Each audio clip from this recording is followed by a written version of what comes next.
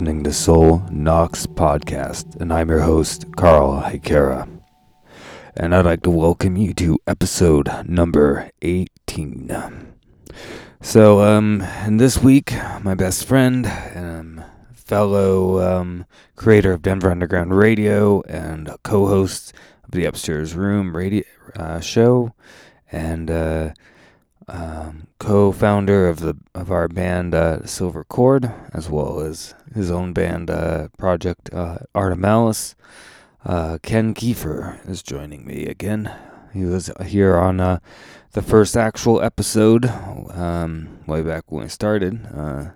So episode 2 after the introduction one, and so now he's here again. I think we're gonna try to do kind of a ongoing series about some of our favorite bands, and we decided to kick it off with Ken's favorite band, Depeche Mode.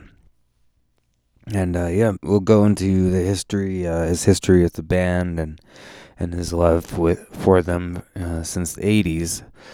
But it's his favorite band, and it's one of my favorite bands. And Depeche Mode are an amazing band, and we definitely go over all their career, and I mean, we don't pull any punches with some things that we don't like. We're definitely honest about that, but overall, Depeche Mode are, in my opinion, one of the stronger bands to exist. So it's great to dig into their career with Ken and talk about them. Like we were talking about with the Upstairs Room, that is on DenverUndergroundRadio.com every Thursday night from 9 p.m. to 12 a.m. Mountain Standard Time, 11 p.m. to 2 a.m. Eastern Standard Time. So you can tune in there every Thursday live. And actually, when we recorded this podcast, we recorded it live on the radio show. So, we played a little set of Depeche Mode songs, and then went into the conversation, and also played the song that's going to be at the end of this, which is a cover that Ken did with his project Art of Malice a while back, which is a cover of To Have and To Hold by Depeche Mode from their album Music for the Masses. And I really love the cover, and definitely needed to close out this episode with it. And before we talk, we're going to be playing World in My Eyes from Depeche Mode. So, we're kicking it off. I'd like to thank everybody who's listening to the podcast. Thank you. Follow us on Denver Underground Radio on Instagram, or you can follow me on there as well. And then also, you guys all need to follow the fellow horsemen of the podcast apocalypse, my brethren in arms. We got on Mondays, you got Horror Wolf 666 with Brandon Legion. On Tuesdays, you got Into the Necrosphere with Jackie Smith. Wednesday, you got Everything Went Black with Mike Hill. And Thursday, you got Necromaniacs with Mike Hill and Mike Scandato and Jeff Kashid. And then intermittent times, we got Iblis Manifestations with Cheyenne from Trivax. So that's the group of us. Before I go in the episode, I guess, let's see, anything I want to recommend? I would recommend checking out All Quiet on the Western Front movie that's on Netflix right now, the German movie. I think it was great. Extremely moody, very, very brutal and depressing. Incredible recreation of World War I battlefields. And just a very powerful movie. Sometimes maybe a little bit slow here in parts, but just overall, I think it's a great movie, and I highly recommend everybody to go check that out. And if you're a fan of or interest in, say, 1920s Weimar Berlin, there's a show called Babylon Berlin, which I've been watching, which is also on Netflix, which I really recommend if you're interested in any of those time periods. So that's my recommendations for this week. All right. Well, we're gonna go into the episode. Thank you again for listening, and hail Satan.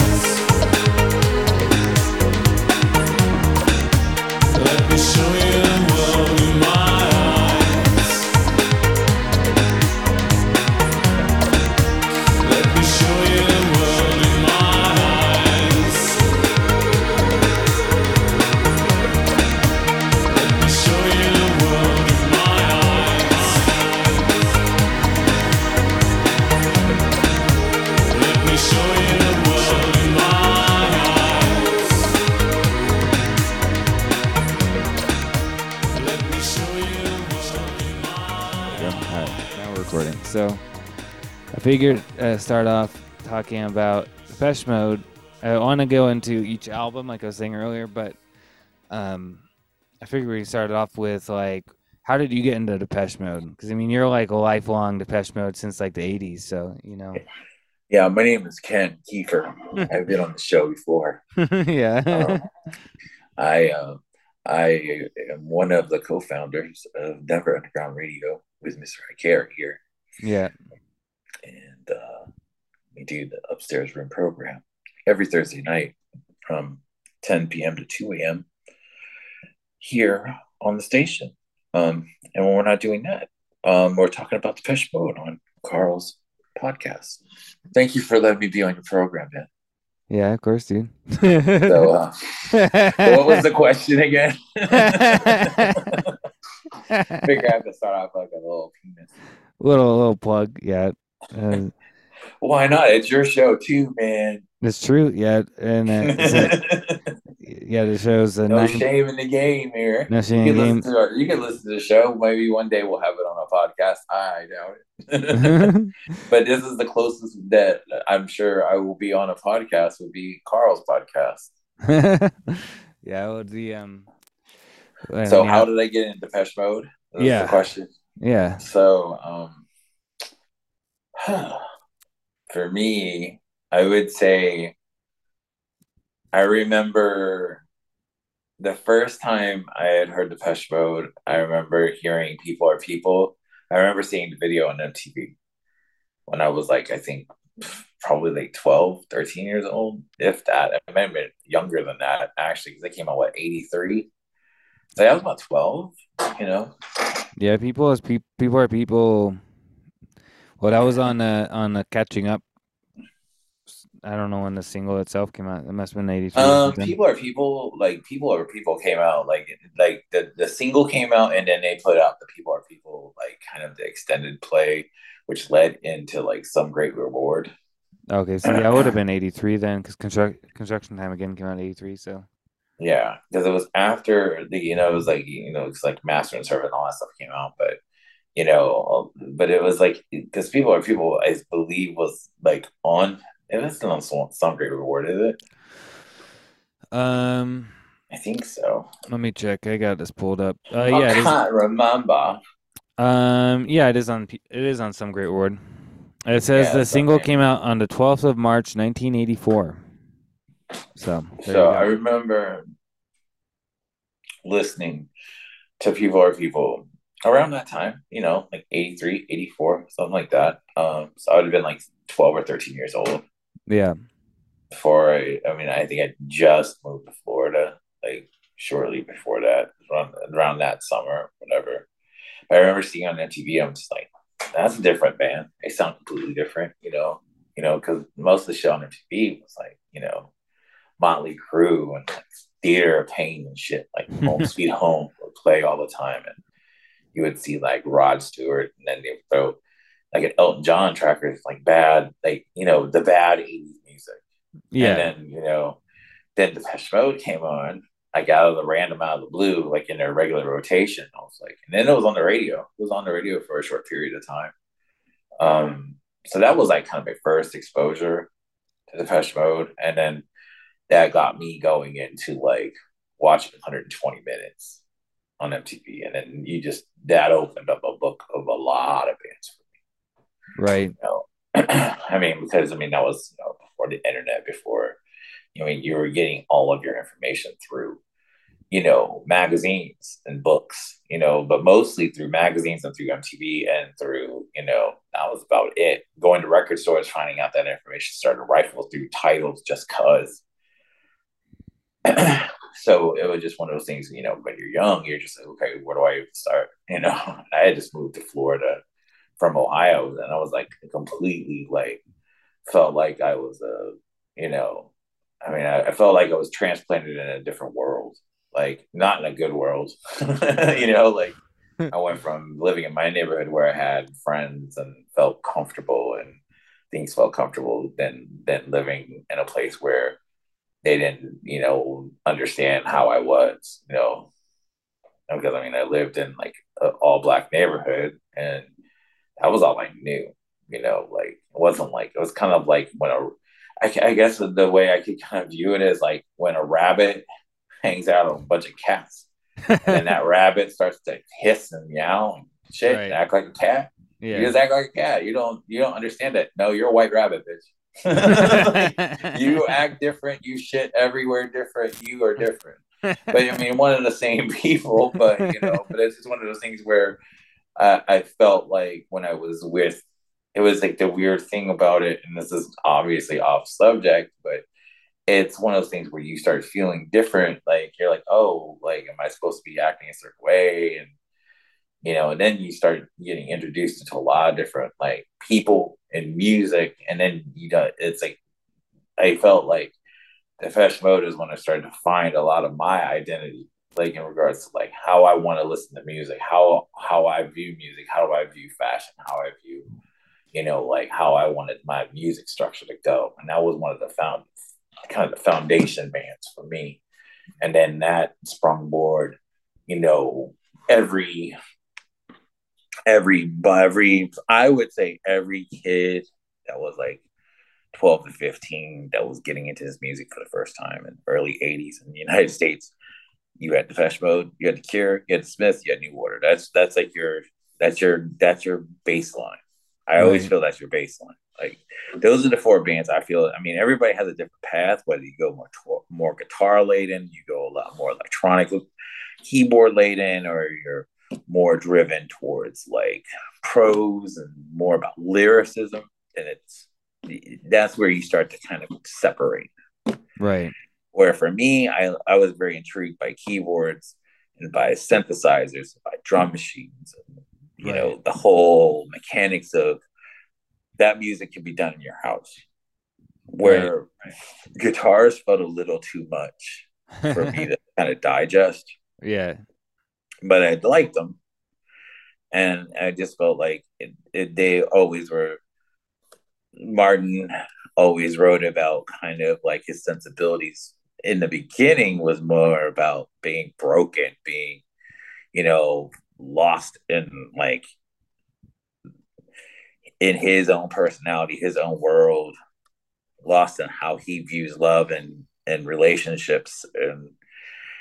And then there were certain things where you start talking more about politics, but it's social situations. But it was one of those things where you start connecting the whole with that whole experience for me. So I think moving to a new state, starting to experiment and learn new music was definitely like kind of the springboard. But that was, getting into that springboard into the other album. So it made me go, back and then come forward. So I started early on. You figure I started the Depeche Mode and like, full on probably for catching up for Depeche Mode. Like that was like, cause it had like, you were able to really catch up from obviously the name of the album, you were able to catch it up from the beginning to that current time. Right. Because So that would have been like you get into. I mean, because you mean that's like '84 when you got into them. So I mean, that's like their first four albums, three or four albums. Because you probably got into them when like Strange, Some Great Reward came out. So yeah, I mean, you figure you have, I mean, you have Speak a Spell, Broken Frame, Construction Time Again, Some Great Reward. yeah. That So I mean, so you really didn't have a whole lot of catch up to go to. yeah. Um, so I think it was a good album to start with. Stop it, boy! Come on, man. Shit! he's like he's like Like you want gotta to be like part of the he's gotta damn. get in on the thing. The Damn. yeah. Well, I think yeah, it's kind of funny because you got to think like you followed their career pretty much like ever since then. So I mean, that's a long time. Yeah, I mean It's it's like it's pretty interesting because it's like you go. I mean, I went through like pretty much my whole adolescence on to yeah, being this old man that I am now. And it's gone through a lot of structure and transition, and it's kind of weird when you follow a band basically from your teenage years on, and that band still sticks to this day. yeah, I mean, it's kind of speaks volumes. I mean, there's really not a band that I listen to that I can say, yeah, I can listen to that. I could go and pop that in, and I feel fine about listening to something from back in the '80s, and it felt like just like I listened to it when I was a kid. So Yeah, well, they're one of the few bands I think that from their era that has maintained throughout all the years. You know, as we're getting to and getting to all the albums, it's like they really only have one bad album in their whole career. So it's like, I mean, Yeah, there's no other band you can say that about. Like, I mean, The Cure haven't released a good album in 30 years. You know, like, like some of these bands. exactly. I mean, they have not released a decent listenable album since Disintegration. Yeah. So it's like, I mean, you can listen to Wish, kind of, yeah, but not really. yeah. I mean, I know some people like Bloodflowers or whatever, but I don't like it. But you know, like that's the thing about like the Cure, like that kind of those core bands you mentioned. Like you got like Depeche Mode, The Cure, New Order, Smiths. Like I mean, the Smiths broke up after 4 albums, and now Morrissey's like the fucking like Weird asshole. socialist, Yeah, weirdo. I like don't just even know like what he is. refuses to play live. And then you got like New Order, which is just like I don't even know what's going on with New Order anymore. Like their music's terrible. And I mean, in all fairness, I mean, with New Order, it's always been terrible. It's just that well, they had their pocket where they're they were good. catchy, Yeah, they had their but pocket. he's never been a good singer. It's just been it's a band that you accept like kind of like their skill set. But if they weren't Joy Division, I think that would have been a real big minus for Yeah, I mean, them. Like, I do think though that like with I mean, obviously we're not talking about New Order this episode, but it's like with New Order, they had their pocket up to maybe Brotherhood as the last album, where I genuinely like a lot of the songs. You know, I don't necessarily think most of the albums are like good all the way through, but right? you know, Low Life, you know, you have songs like yeah, they have like really good songs on all those albums, and it's like, but again, they're another band that hasn't released a good album in 30 years, you know, Yeah. longer Oh because my god. Yeah. Brotherhood came out in like 86, so it's like the the Yeah. That's so a tricky band. I mean, that's just a tricky band. That's why we're talking about the Depeche yeah, that's why Mode. Depeche Mode is the first one. So Yeah. the yeah, well, I guess we can talk about the albums and then we can go into your experiences seeing them live every year for 30 years. Oh my god. Yeah. the Right. yeah the Crazy.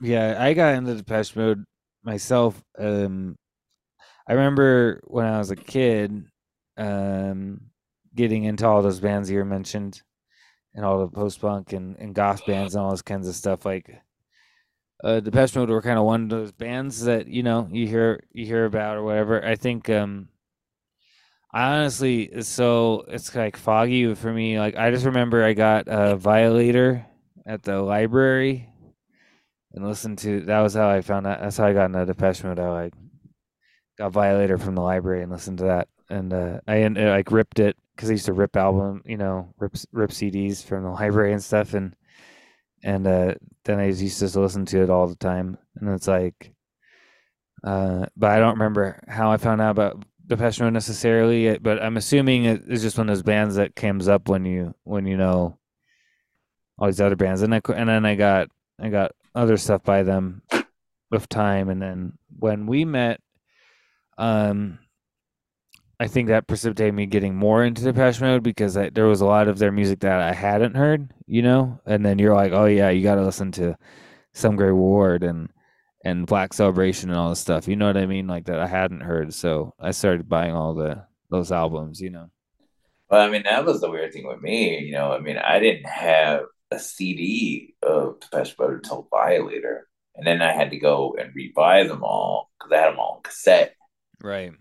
Because I wasn't spending $30 for a fucking CD. Like, I just wasn't. Like, Right. and I still was like about cassettes until then they had no choice. Like, I had to go, just like anything, in music and how you digest music and how you listen to music, you have to go along with it. And the cassettes were like in my pockets all the time as a kid.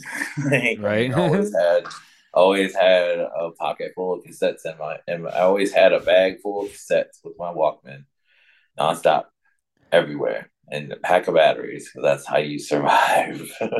Yeah, the crazy thing about that, you're like just like literally carrying like bag full of cassettes everywhere. Oh yeah, you're carrying a bag full of cassettes with your Walkman and a pack of batteries, Yeah, and you can't get caught. now is your lifeline, man. And mixtapes, just making mixtapes. I mean, like having I had once I started collecting a lot of music, I was kind of like that, like it's weird, like in regards to, and we'll get more into like kind of the personal things, but it really, it starts to lead into like how music is digested as a teenager for me, like through mixtapes and how my friends got into all the music because I was able to share it. Right. It's a different way how people share it. It's similar to how people share music now, but just a lot different. So Yeah, it's like instead of sending a link on Messenger, it's like you give somebody an actual mixtape or yeah. I well, it mean, was one of those. It was just one of those things where if you liked a girl, you would give them a mixtape, and then you'd be in the friend zone. That's how it worked for me. Like the girl, you give them a mixtape, and then you're in the friend zone. It's was like it is it like just that's like the way it the always was, man. it's like, That's oh, like you care enough to give me horrible. a mixtape, like you're a good friend. Yeah. Oh, that's so nice. That's how that's how it works. But you're like, I had to no. be. You have to know. It's like like if I treated him like an asshole, then I was in like whatever. But I wasn't that dude, so I had a lot of girls in the friend zone. But I mean, that's just it's just the way that worked. Right. Well, I mean, I'm sure listening to Depeche Mode as you're growing up and really kind of shaped like some of your sensibilities with certain things, or it was like a kind of soundtrack to your experiences in those in that time and everything. So You can definitely say that.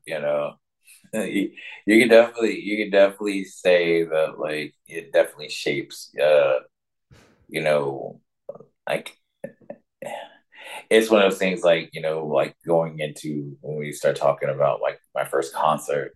I mean, it was like the first that year was like the first of everything, like right, like the first of everything. I was like 15, so it was like 1986. I was basically almost turning 15, 16 years old. Like I was ninth grade, so everything was just like everything is coming up. right. It's all Your true connected. adolescence. It's all You connected know, to Depeche Mode in a lot of ways. oh yeah, Yeah, your first experiences with like with the lower regions and shit is all based around Black celebration. right. And then that's a sexual album anyway. So Yeah, exactly. So I yeah, mean, and then there's that, and that ends up tying into a lot of you know relationships. It was like every album. It seemed like it was kind of a different relationship in each album. So there's yeah, always kind of a moment that ties in with a lot of the albums. It's that's kind of interesting with music too. yeah, definitely. And Depeche Mode definitely one of those bands. Like, there's some of their music I connect with like certain experiences in my life as well. Like certain periods of time, certain relationships, like particularly the more like destructive, like kind Yeah, of I had those too. yeah, those kind of relationships. That's more of Depeche Mode, self-destructive, destructive relationships and stuff. But Yeah, well, I guess let's go through the albums and then we can go I from there and then mean, we're not freeform gonna it. tag on it. Uh, but yeah, so uh, obviously Depeche Mode formed in their early '80s. I think they started formed like 80 or was it like '79? Let me see. No, they formed in '80. They're from Essex, Yeah, and yeah. So their first album was Speak and Spell, which had what's his name, Vince Clark. yeah. So I mean, kind of, like in regards to Speak and Spell and that whole pocket when they started putting music together. Before they put out Speak and Spell, you had of all people, it was, Fletch kind of was like kind of the kingpin with Martin. It was like more Fletch and Vince that created Consequence of Sound, which was like kind of like an electronic kind of ambience band that was started right before like right when the Depeche Mode was, kind of in its infancy.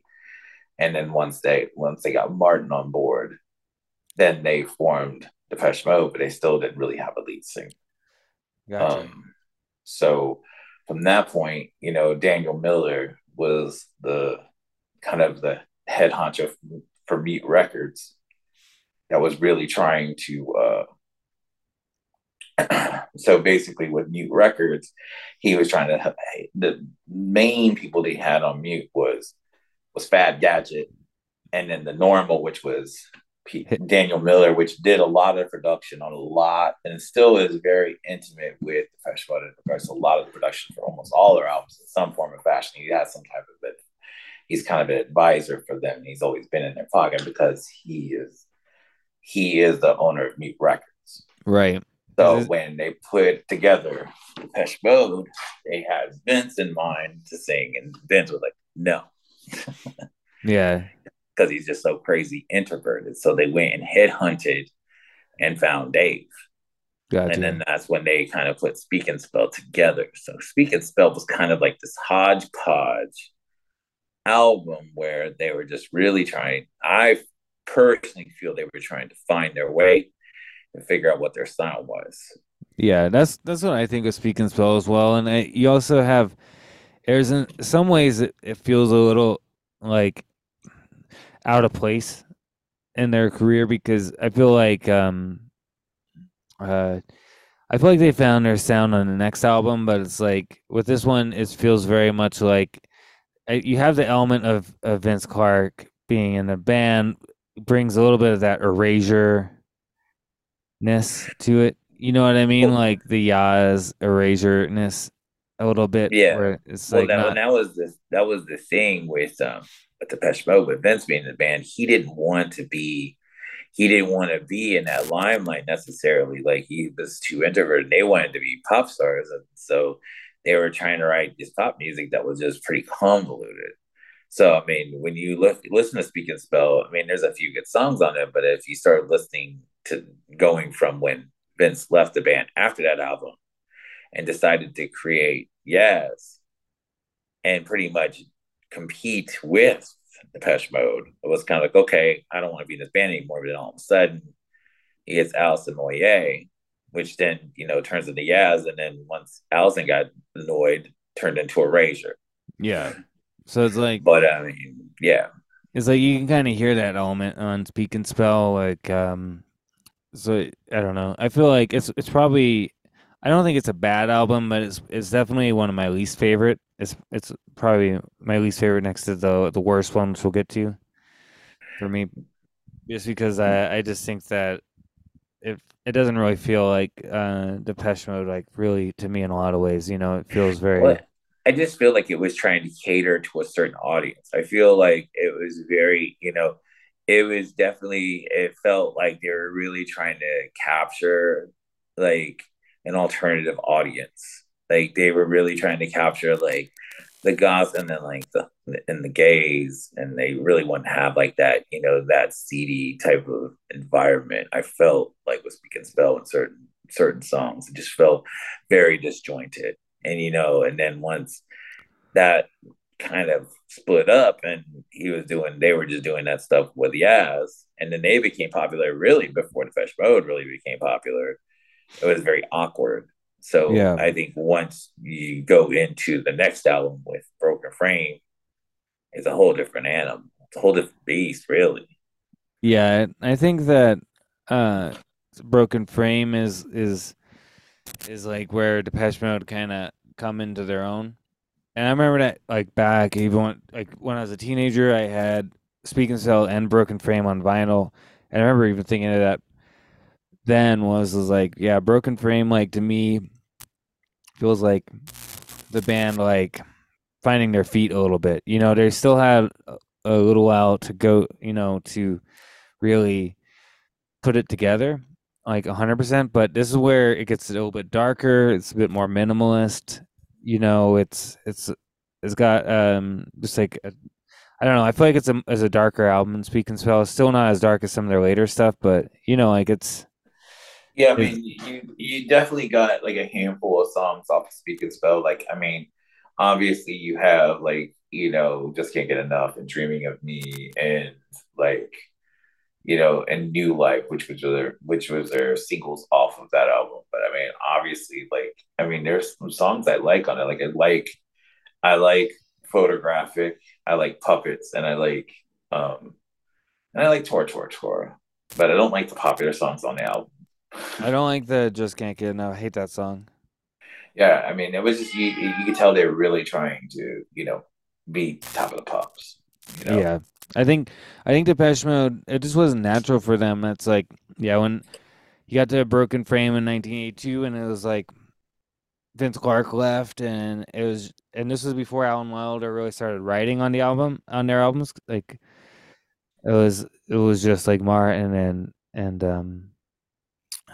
and Dave and I think Martin pretty much just like mostly just wrote all the songs, but I think with um Broken Frame, I mean, it's a lot more ambient sounding in a lot of ways, I feel like, and just I don't know, more minimalist and darker. Well, I So think with a Broken Frame, obviously with Vince being gone from the band, I mean, it was Martin trying to figure out like how the fuck am I gonna put an album together by myself because yeah, Dave didn't write.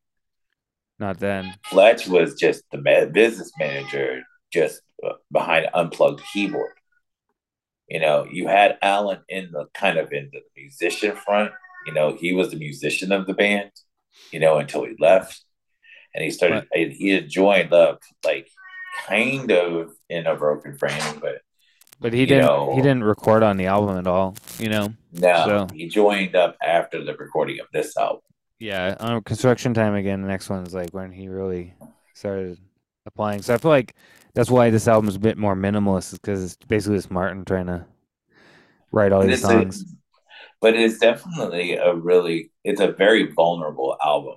I mean, it really is. Like I feel like it's just you could tell like it was like okay, what am I gonna do? Like Yeah, but there's songs on there that are I feel that are really good. Like even like "See You" was probably the popular song, and "Leave in Silence."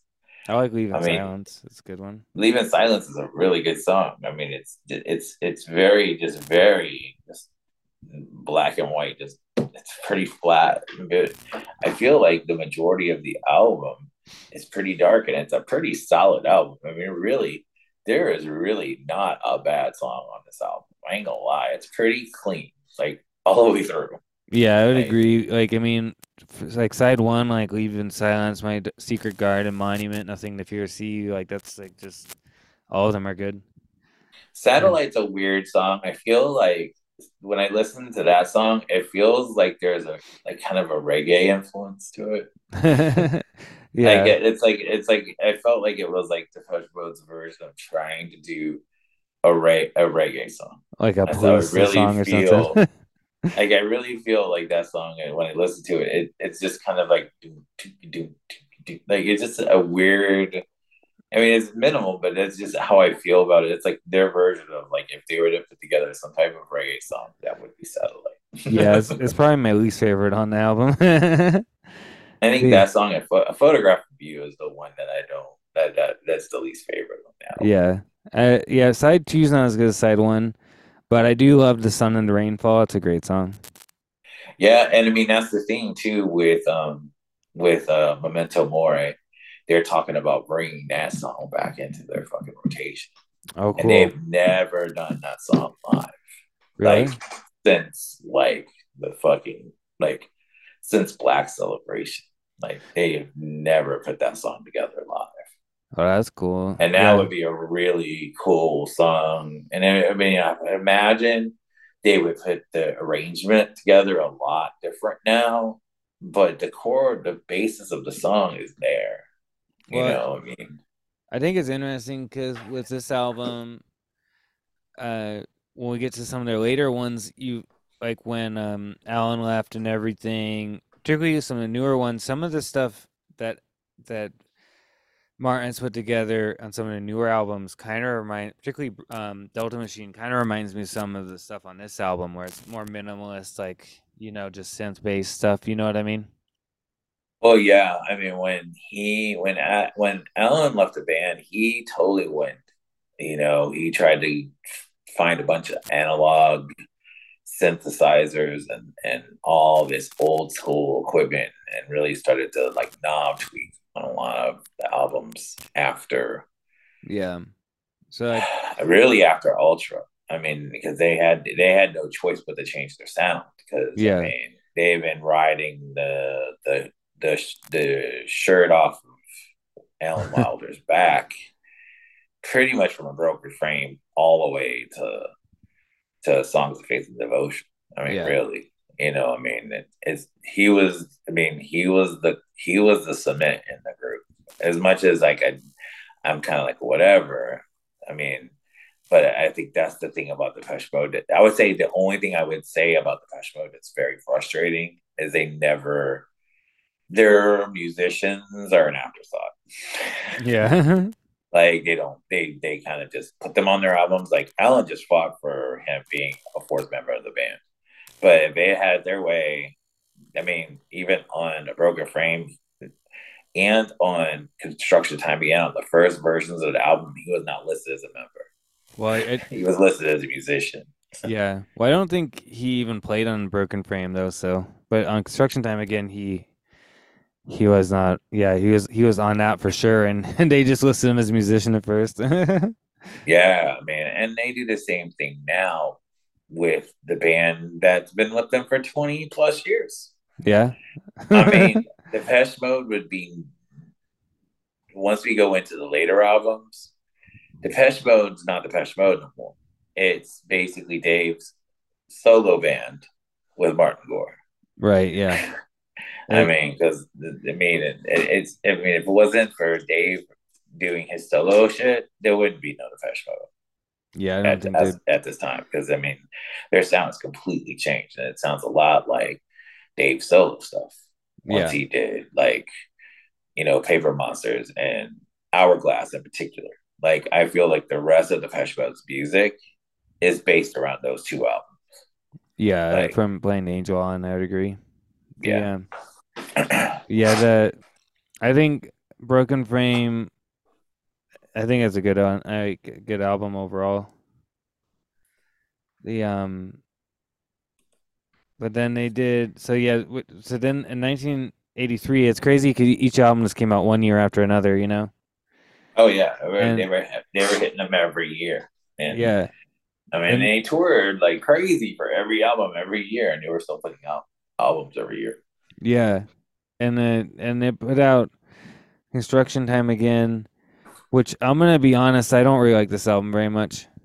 This is a weird album because this is where like um I believe that Broken Frame was done with Daniel Miller and Martin Gore. Martin Gore pretty much put together Broken Frame. That album was pretty much his vehicle. Yeah, When you go into Construction Time Again, and a few albums after that, it's all Gareth Jones, which I believe he was in. God, what band was he fucking in? I want to say he was in Fad Gadget, and I want to say he was in something else. I can't remember. It's leaving my brain. yeah, He was a producer that really kind of changed their sound for that pocket. he worked with Einsters and Newbouten, Wire, and Erasure, and some of the Yeah, main ones. So so I mean that's the the biggest thing with him is that he had a big stamp on like how the sound was like with the Construction Time Again in particular. They use a lot of recording of like nature sounds, live sounds. They use a lot like between Construction Time Again to Black Celebration. There was his footprint on a lot of the music, so it kind yeah, of changed the sound a little bit. I think Gareth really wanted their sound to be a little bit more beefed up and not quite as minimal, which I think helped them and hurt them in ways. So Yeah, well, I think when we get to the next couple albums, it really worked good. Like, and like some of the ways I know that they recorded, particularly for Black Celebration, like where they were blowing, like they record the samples and run them through like big, huge speakers, like in Hansa Studios, and then record the speaker sound, like to get these yeah, like bigger sounds. And I think that made a big difference. But they're also working with didn't they start working with Flood they worked on with Flood on Violator. is it just Violator? Okay, yeah. I wasn't sure if he worked with them on the construction on Black Celebration as well.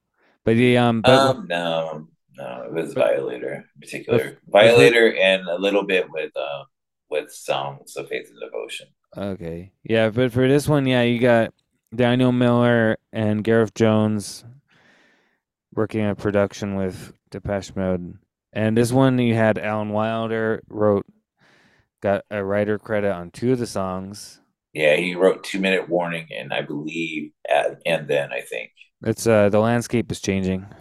the landscape is changing. Okay, Yeah, and 2 Minute Warning, right? yeah, those are the two. Yeah. Yeah, I mean, I think that he was trying to put his little he was trying to really be like, hey, I want some creative juices in this band. I felt like with this album was very like this was the album that was kind of there's songs on it that are really good, but it's really just a regurgitation of like parts of a broken frame and parts of some great reward. Like it felt like a slaved album. Well, it's kind of in between. It's like that. It's that real in between album where it's got elements from Broken Frame, and it's got elements that they'll like turn into gold with some great reward. You know what I mean? Like for the next one, but Yeah. it's kind of like I don't know. It has some songs that I just hate. Like I think Pipeline is just terrible. Like I don't like that song at all. It's just it's a hard listen. I mean, I feel like it was just kind of a mold and make album for some great reward, but there was good songs on an album, but it was definitely not one of my favorite albums for sure. No, yeah, and I've tried to give it more of a chance. It just doesn't really do it for me. There's something about the album that I don't It's hate it, dated. but it's just It's like dated. what's that? It just feels dated.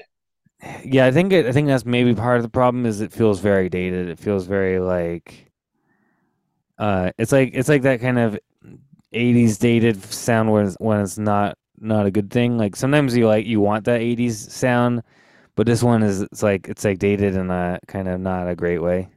So it's one of the albums like if you take, I mean, obviously with Exciter, I think that like Construction Time Again is in the bottom of the tiers. I mean, we've ranked and filed all their albums so many fucking times, but it's definitely in the lower ranks of Yeah. I their mean, not so good albums. It's not a bad album, but it's definitely it's it mash up at best. for me it's definitely in the bottom. Like I would say that yeah, both We Can Spell and Construction Time Again are on the bottom of the list, but Yeah, then with with the next album, which is around the time you got into him in 1984, the Speak and Spell, not Speak Spell, sorry, Some Great Reward, which came out 24th September 1984.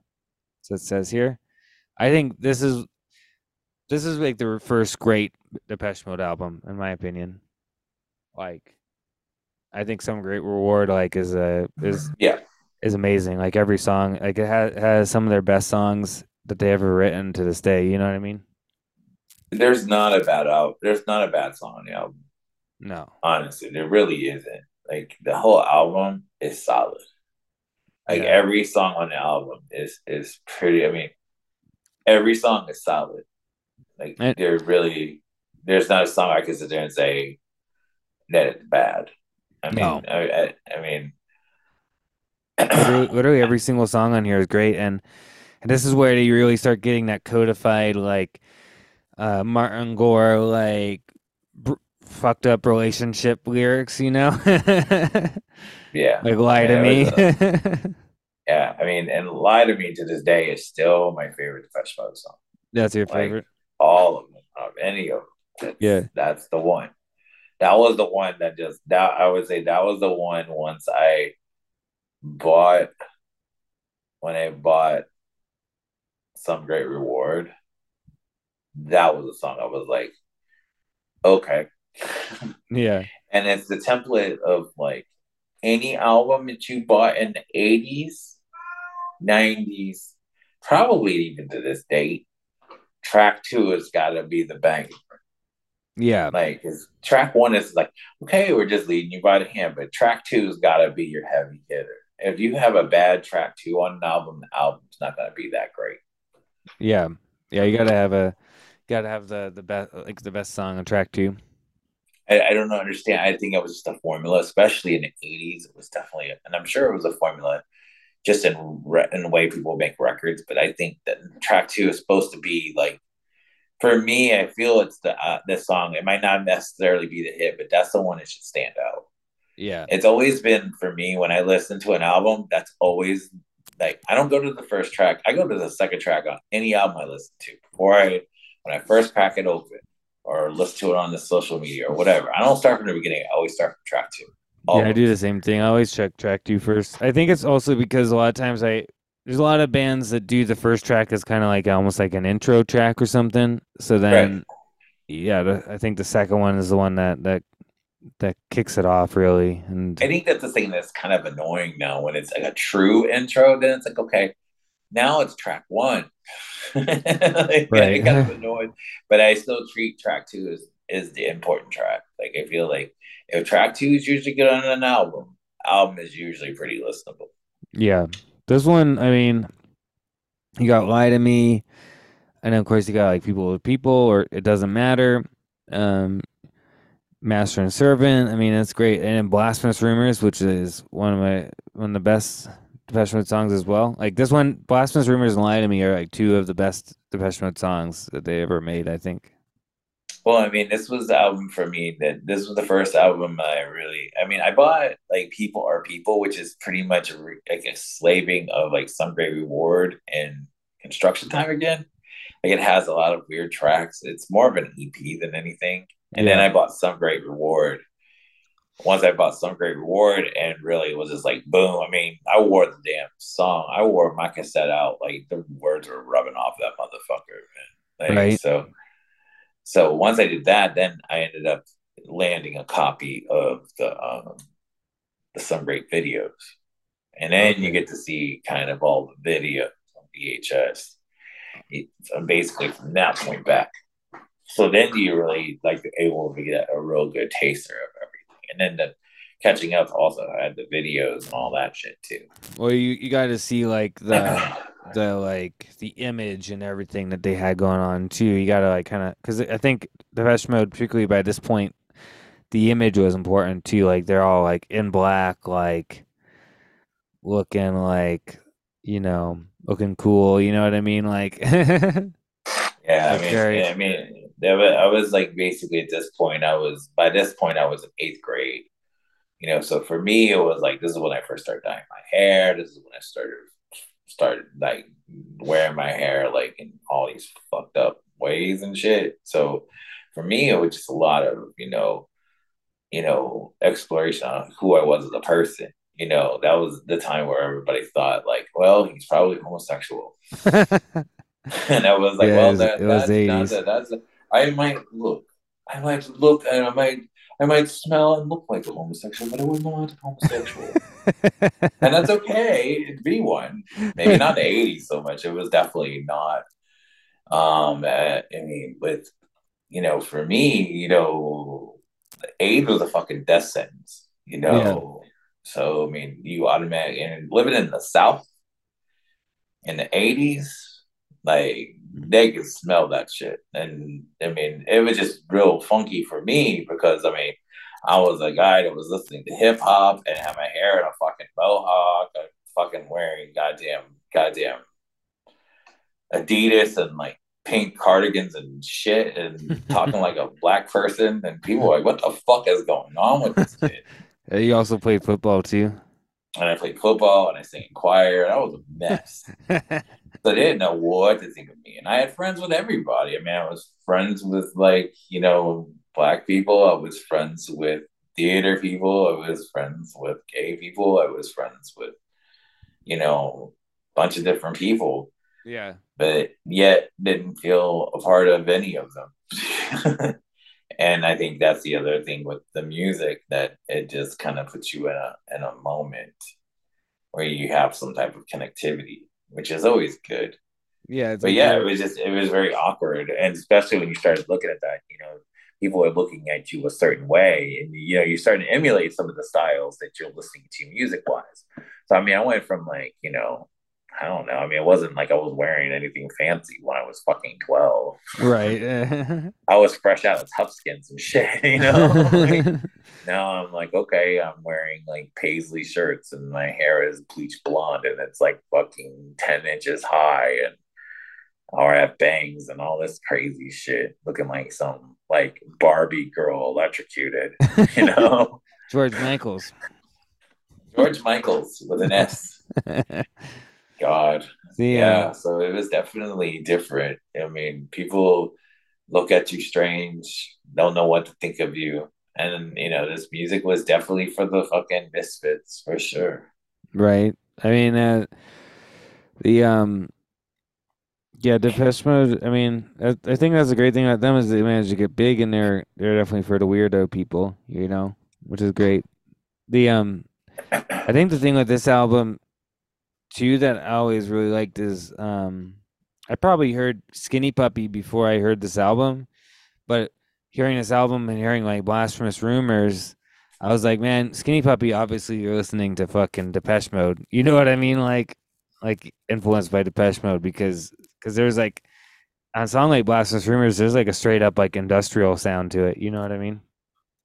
That was definitely, I would say that was like out of all the songs that Gareth Jones did with Depeche Mode, that was definitely, I feel like, where he had the most influence and it actually defined a sound for them that worked. Because it Yeah, had an aggression to it, but it was very minimal. It felt very cathedral and it felt very ethereal and it felt very depressing all at the same time. yeah. It had this Yeah. kind of like aggressive, dirgy quality to it, like the drum beats and everything. Yeah. So, I mean, that was definitely, going into those albums and going into catching up with the Depeche Mode, where that was when like I mean you had like the album that had all of everything on it, you know. It's all the singles, like Yeah, yeah, that's when but you got "Shake the Disease." It was like the "Fake Disease" is one of my other favorite songs of it, yeah, but it also has one of the worst songs they have. Like "Flexible" is a really terrible song. Those were the two songs they built for this album. Was "Flexible," it's called "A Heart," and "Shake the Disease" were all made for catching up. right. And honestly, like it's called "The Heart's Okay." The Yeah, video is that's not that weird, great, but yeah, the but Shake, "Flexible's" terrible. Like Shake the Disease "Flexible" is could great have though. been flexed right the fuck out the album. Yeah, they put something else on there. It's interesting though that they did like a best of singles collection type of like a release, but then they made songs just for it as well. Yeah, and it's because they had to have a hit. It's just that mentality back then. It's like, okay, we need to create a hit. We need to create a song. We need to create a song that's going to be on the radio. Yeah, That's just the way it was back in the '80s. You know. Then once you go and you're able to go rewind all that back, and 1985 is when I was really starting to get my music collection up. Really, 1985, it was like that's when I was starting to just buy music like crazy, buying vinyl, buying tapes, buying CDs, buying posters. Like the posters, and like God, if I wish to have some of those posters would be just like it would be worth so much money now. right. Like so many, like you would get these big subway style posters that were like 24 by 36. Like when we were doing stuff for the Silver Cord, we would buy those subway style posters that I would buy that big size. Those Yeah, were the type of posters you could get in a record store for like $20 right. It was of like all that. your favorite bands. They're fucking so cool. They're so huge. Well, it was Covers like up that. big amounts of wall. What he had didn't you and Mary got the Rammstein one when you saw Rammstein? That was like that style, like Yeah, I the still big have one. it. Yeah. It's up in the gym of intentions in my house right now. Yeah. The gym of great intentions. the Yeah, those big posters are cool, like the big like wall size ones. Yeah, Did, so did man, you get did you get like like a Depeche Mode poster? oh, I had a few of them. I had the catching up poster. I had a couple for Violator. Like I got from the concert. Like so, I had the one of the World Violation tour. I had one for the single for Master and Servant. I had and a bunch of like ones that were in magazines. But Right, the big sure. ones I had those three that I can remember, and I had a lot of Cure ones. Like I had a big Boys Don't Cry poster. Like I had a big Disintegration poster. I had Right. like I mean, God man. Like and it's funny because I have a friend that we dated for a short period of time. She has all of her shit still. Right. All the posters. She saved everything. The one that introduced me to the Cure. She has all of her posters. They're all categorized. They're all labeled. They're all fucking put away like in her life library of shit. Yeah, archive. Yeah, Yeah. and it's just like, man. I mean, there's a part of me that can't have that kind of. I can't have that much stuff in my life. Like God, like some of that stuff, I'm like, man, if I still had that Yeah, shit. you're like, I wish it did. But yeah, then leading into the next album that you're going to talk about is kind of where everything kind of Came together. that's when all of the true fandom really, I mean, it was already pretty established, but Well, once we got into Black Celebration, yeah. yeah, and that's the next one is Black Celebration came out on 17th of March 1986, and this album again yet another perfect album, like just like some it's like Some Great Reward, and then now we got Black Celebration. It's like there's really not any bad songs on this album either, No, like yeah, it really is not. and it's a really great album. Like again, this one is even more feeling more like dealing with like these kind of fucked up relationship stuff. There's one albums that definitely have tied to certain like fucked up relationships in the past. You know what I mean? It's like that self-destructive where you like hate fucking people and stuff. Like that's kind of like what this album feels like. I mean, it's a weird album because I mean, when this was the tour that I first started watching Depeche Mode live Yeah, this is the first time you saw them, right? going forward. So when you think of like when you go to a concert, anytime you go to a concert, you don't want to listen to the shit on the new album. You want to hear all the bangers. Like you don't want to hear the most of the times when there's a new album, you don't want to hear them play everything from their new album. You want to hear the shit you want to hear. And that's kind of like how Black Celebration was. But the thing about Black Celebration, it was such a good album. But the thing was, a lot of these songs did not translate well live. Uh-huh. So they didn't do a lot of them live. They did a few of them live. Like I remember, like off the top of my head, I mean, they did do like, Black Celebration, Fly on the Windscreen. They did Question of Lust and did Stripped. Yeah. But I think that's it. I don't think they did, but not tonight. But they did like, those were the four I remember live because Stripped was, I think they opened the set with Stripped. Okay. Yeah, I mean, 'Cause this album this album is a little bit more like it's kind of got that cinematic quality that they're gonna like expand upon on the next two albums, like a little bit where it's flowing, like the songs, like it's got this kind of like more cinematic, experimental quality with like the recording again, like from Gareth Well, Jones and I everything. really think Black Celebration is kind of setting the. I feel like Black Celebration is a really good album. It's like I feel it's the last album where you feel like the bubblegum's going away. Like if there was any sense of bubblegum that was going to be with them, it's going away in this album because this album was pretty like it was pretty dark and pretty ambient and pretty like slow. I mean, Like you had Black Celebration, you had Fly on a Windscreen, you had Stripped. I mean, they were all pretty like, you know, but most of the other songs were very just aloof. Like Yeah. Yeah, I mean, like a question of less is like Martin Gore's attempt at trying to sing like a soul singer, kind of, like, and then he got like "It Doesn't Matter" or like "Here Is the House," which are very "World Full of Nothing," which are very like ambient, like kind of like. This one also has a lot of Martin Gore songs, more than yeah, more than usual. Like he sings like uh he sings a lot of the he songs sings on about this album. half the songs, yeah. But So I mean, it was definitely one of those ones where you felt like, okay, this is kind of the beginning of the end of this first wave of what the Depeche Mode is going to sound like. yeah, And it felt like it said that you could tell that Alan was starting to become more and more in the front view of the band too, because I think like once you go, definitely when you get into music for the masses, that's Alan's album. right, yeah, I because feel it was like Alan influenced heavy on that album. yeah, Like, and that's where you get the true cinematography, the cinematic feel is with music for the masses. Black Celebration was kind of preamble to it. yeah, There were still some good songs on this album, and I feel like about I would say three-quarters of it is. I mean, it's still a good album, but it definitely was a weird album to start off with him live. But I mean, obviously, I had enough songs that you were fine.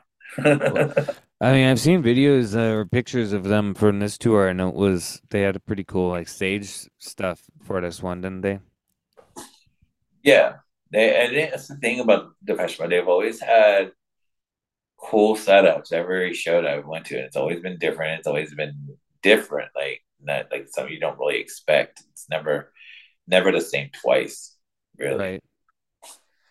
The Yeah, I think the closest thing to like a pop song in this album is not even really on the album; it's on the CD. It's the "But Not Tonight" song, which is Yeah, like and the thing was with But Not Tonight, that was actually on the soundtrack for a really, really bad movie in the 80s. So right. But I mean, I do like that song actually, but it's definitely a if it feels like that song to me on the album when you listen to like the CD version, it feels like you've gone through this like dark journey, and then at the end it's like the end credits scene or something. You know what I mean? That's kind of how that song felt like to me. yeah, it's like it was like you watched the Murder Mystery and then they were like, all right, it's time to go. Bye bye bye. Get the fuck out of here. Yeah, They literally stopped that song on the end of the album. yeah, It's the personal Jesus of that album, but better, like because I actually but like "But Not better. Tonight." I But don't it like doesn't "Personal fit the Jesus." album at all. No, it's definitely But I it's mean, yeah, Black Celebration is definitely a very good album. I felt Stripped was a really good song for me. Like I like the video a lot. I like the way the song sounded. I like the way, like when you have headphones on, it's just like full. It's a full, rich album. The whole album is very atmospheric for me. Like I really like listening to that album with headphones a lot when I was a kid. yeah, it's definitely a headphone album that because there's a lot of sounds going on in the back, like, and it's very rich. Like, it's definitely a listening experience album, and it's definitely an album too that you can play as a soundtrack to your life in a way, as you're like doing things. You know what I mean? Yeah, it's and that leads into the next album. yeah, and the yeah, we'll lead to the next album. Next album came out in 1987, which is "Music for the Masses," and uh, this was the album that kind of really launched them into the stratosphere. Like at the top of their popularity was "Music for the Masses" and then "Violator," really, and it was like in the United States. Music for the Masses was like, like when because I mean, you had Behind the Wheel and Strange Love, really. Uh, they were They were on MTV. They weren't on the radio necessarily. Strangelove was on the radio, That's a but good, not yeah, crazy amount. But it would be on radio every once in a while. yeah, But it was definitely an album where like they were getting their fucking bearings for sure. But it's definitely one of the albums that's very like it feels very classical. Like there was a lot. There was like Alan Wilder was listening to a lot of classical music when they put this album together. yeah. This album's kind of a funny one. Like, I like Strange Love, things he said. I like To Have and to Hold. Uh, I do think the album kind of loses steam as it goes on a little bit. You know, It does. It really does. It's very again. It's another. I felt like Black Celebration and Music for the Masses were both very ambient and very Allen driven. but Both I of them. yeah, but I kind of felt like Black Celebration was a. I think personally, Black Celebration was a little bit better in this album. Yeah, I think Like, so too. I mean, there was some good songs on this album, but it definitely was like okay, like it's it not. didn't. It's not an album that flows very well. It does. It's not as good as as the last two. I think the last two albums where I was like I've always loved Some Great Reward and Black Celebration, and I always feel like Music for the Masses was kind of like it's okay. It's got some good songs on it, but it feels a little disjointed. Even though they're Like, trying, it's like they're it, trying to do the cinematic thing, but it doesn't flow as good as Black Celebration necessarily. You know, the one thing about Music for the Masses, that tour in particular, was obviously the 101 tour. Was just like fucking like it wasn't the best show I saw him at, but it was probably, it was up there, because it was just like there was just something about it. You just felt like it was just a wave of people when you were sitting in the audience. It was just like everybody was connected. The music was very I felt like, especially and they do it to this day, anytime you listen to like Never Let Me Down Again, it's like the anthem. That's like the anthem for the Depeche Mode people is Never Let Me Down. Like yeah, when that song plays, it's probably the most you'll feel together in the audience when you're watching the Depeche Mode to this day. really, It's a song they kind of now almost close with. Most they used to close with this song. They usually close with this song most shows, if not every show I've seen them like oh really, since Music for the Masses. They usually close with Never Let Me Down Again. Sometimes they'll close with Personal Jesus, which is terrible, but usually they yeah. close with Never Let Me Down Again. It used to be in the middle of the show, but now they usually close with it. So it's definitely like I feel like a lot of the album. The cool thing about this tour and this album was OMD open for them. Right. So that was a really like solid fucking concert. Like you got to see OMD for like an hour, and then the festival was on for 2 hours. And, they really only did like music for the masses was like an intro to the rest of the show. Right. Because most of their songs were very minimal, like a broken frame, but they were definitely different in regards. It just felt basically like I felt like I was in. It was just very. I can't describe the sound of this album. It's very weird. I feel. Yes, it's got a lot of these kind of like ambient interlude type parts, and then yes, it's not it's a good. I think overall it's a good album. I don't think it's as good as the ones around it. You know what I mean? But I feel like it was like a necessary step to the next album, and yeah, definitely it was like the biggest. I mean, when you saw them for the 101 tour, was that at like an arena or an arena already? Yeah. For the 101 tour, I saw them in. They were in a. They were. I saw them at the Omni in Atlanta. Okay. So it was an arena show, but it wasn't like a stadium show. Yeah, it's not And stadium. most of their tour was in stadiums. But I got to see them at the Omni, which was like it was like in an arena. So I mean, it wasn't as bad, or at least indoors. Right. It's like But going to like the Pepsi Center or something. yeah, pretty much, yeah, because Yeah. that's where like the Omni would, as a time, would be where the basketball team would play. Um, But yeah, they were. and it was unfortunate because it was I mean, the first two times I saw the Depeche Mode were both in Atlanta. They weren't in Tampa. They Was didn't the come there was the until wax celebration Violator. one at the same place? Yeah, Okay. Yeah, so they were then both in Atlanta. at the Omni place. I believe so. I'm pretty Yeah. sure. I know they were both in Atlanta. Let's put it that way. Right. But Violator, Well, yeah, and that's Violator. Oh my God.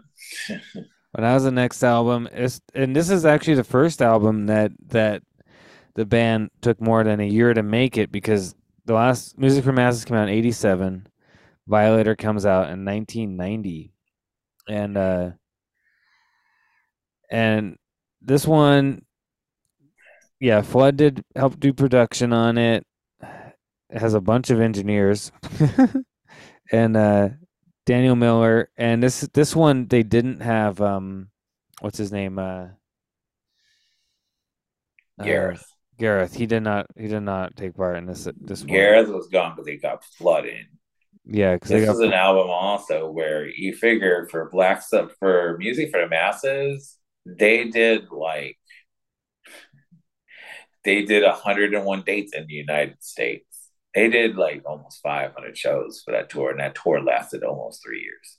right, So considering that they were on tour for 2.5 years, it's they just went on a longer tour for for that album and for Violator. Violator was a very long tour. Like both those albums, they went on a very extensive world tour for both albums, right, especially for fucking music for the masses, which was weird because it's not their best album, but they just had the funds. I mean, they just had the funds to do it, which set up. I mean, like I remember for Violator, it was like that was the longest fucking wait because of the fact that they were putting out albums every year.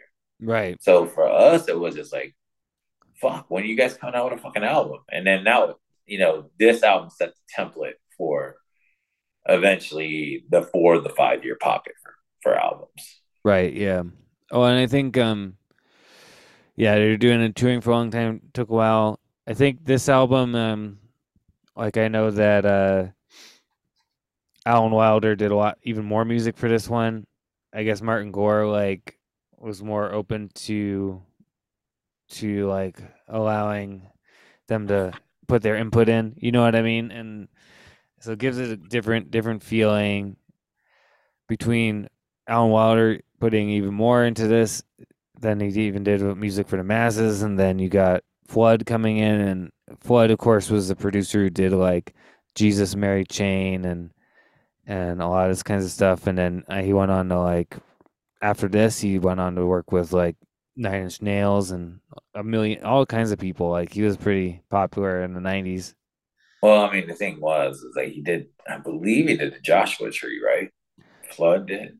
Yeah, I think he did Joshua Tree and also yeah, because before this he did he might have taken part as well in recording Unforgettable Fire and Joshua Tree, and he did Octung Baby for U2. But Yeah, so I mean, it was just he was just that up and coming. I mean, he was producing some really crazy albums. I can imagine that Depeche Mode probably listened to Joshua Tree, and that album has a real cinematic quality to it as well, to like Yeah. the real big sound. And I'm sure that Depeche Mode were listening to Joshua Tree and being like, yeah, we want to get the guy who did this album. Well, I mean, you got to think. I mean, it all ties together because I mean, Anton Corbin was doing Doing both of both. their artwork. Yeah. And Anton's been doing their artwork since Some Great Reward. uh Music for the Masses, I believe. Okay. Some Great Yeah. Reward, and, so, I think Some Great Reward and Construction Time Again, they worked with like some weird Norwegian guy. Oh, okay. I Um, but I think that was like kind of the beginning to end when Anton was coming into the fold. But right. like I he's can't. been in there since music for since Black Celebration, really. I I think it think. was Black Celebration when he came in. Yeah, and that's what I think. I'd have to double check, but yeah, yeah, they had that connection with Anton Corbin, and I think too that like they probably were like wanting that type of big cinematic sound that they got on Joshua Tree, and also on this album is probably the most guitar. It's the first album that has like guitars really. I don't think. Yeah, and I didn't know how I felt about that at first. I'll be perfectly honest with you.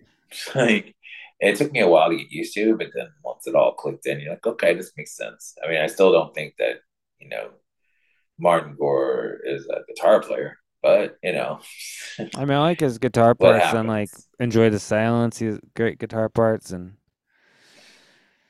he's got his own. The only time I don't really like his guitar is when he tries to do the stupid blues stuff, like on like Personal Jesus or something. You know what I mean? I don't like that. Yeah. he's not a So he's not a blues guitar player. So I mean, Violator for me, like in regards to the tour, in regards to like, that. I mean, I was almost out of high school or about to be out of high school, just as went from one relationship to another relationship at that time, which was ironic because it's like the one relationship that ended ended up being my Right. ex-wife. And then the one that started was kind of like whole other, whole other component that I think kind of shaped what ended up happening later in my life. Yeah. Um, and it was just a very integral, crazy time, like for me, as coming into my age, being at that point Nin- 18, 19 years old. yeah, you would have been what 19 when this album came out. Yeah, and I was like a junior in high school. So unfortunately, that's ridiculous in itself. But that was the facts. And it was one of those things where there was a lot of things that were going on, and you're trying to figure out your adult life. You're trying to figure out your high school life, and there was a lot of change. But there was also a lot of things that this album really, for me, like defined like, okay, this is your end of your childhood, this is the beginning of your adulthood, and this is how these songs will tie into the rest of your life. Yeah, I definitely think this album definitely has that quality to it. Like a lot of these songs are really to like World of My Eyes, Sweet as Perfection, Halo, like all the songs, like Waiting for Night, Enjoy the Silence, Policy Truth, Blue Dress, Clean. It's just like every single song except for Personal Jesus is great, and the album itself is better if you take Personal Jesus out, which is what we always do because it doesn't fit. Personal Jesus out, yeah. I mean, Yeah. and that's the thing, like after we had like the hiatus, like we didn't hear from Depeche Mode for a couple of years, then the first single drops, and you're just like, oh no. And then, of course, it hit the radio and exploded, and everybody loved it. And I was like, oh no, what's going to happen to my fucking favorite band? It's going to turn into a nightmare. Right. And that's kind of how I felt about it. I was like, oh, this is not good. This is bad. But But then then the album came out, and you're like, why is this even on this album? And the you find out later that was the hit that they had to put on the album to get people's attention. yeah, I'm sure like was the second single like Policy of Truth. Uh, So I know that was a single because, You, well, actually, I can look. I No, it was believe it was. "Enjoy the Silence." Was It was enjoy? Enjoy the Silence. Yeah, it shows "Personal Jesus" first single, which came out like a year before the album came out. Because "Personal Jesus" came out, the single came out in like August of '89. Yeah, it came But out like almost 2 years before the album came out. I'm so yeah, stupid. but yeah, "Enjoy the Silence," "Policy," "Truth," and "World My Eyes" are the singles for this one. I like the video for "Policy," "Truth." I'm surprised though that they didn't release "Halo" as a single because that song is a Yep, good single. it is. It is the PYT of Michael Jackson's Thriller. This album. It's the best song on the. It's the best song on the album, and it never got released as a single. Yeah, It's definitely. It's just the way it works. I mean, it's definitely the best. I feel it's the best song on the album. I feel it should be the track two, but yeah. it's track I do four. I do like "Sweet as Perfection" a lot though. It's a great song. Yeah, it's my least favorite song of the album, I'll be honest with you. Oh, But I really? know people that love the song, and I can't Yeah, deny that it's a bad song. I I'm love that liking song. it more as I've gotten older, but it was definitely not my most, it was definitely the one I was like, okay, skip That's funny. Yeah, it. I love that song. It's one of my favorites on the album. I would literally go from World of My Eyes to Halo. That's This is funny. also the first album that I had on CD. Right. The I like "Sweetest Perfection" is like one of my favorites on it. Um, I think that aside from "Sweetest Perfection," yeah, I mean, basically for me, the only song I don't like on it is "Personal Jesus." That's it. I like everything else on here. Yeah. So I And mean, it was definitely an album. I remember sitting for a day and a half to get concert tickets for the show out in front of Specs yeah, record store, just sitting in the dark, sitting there for a day and a half, camping out for tickets for like, and I was sitting out there for like 12 people.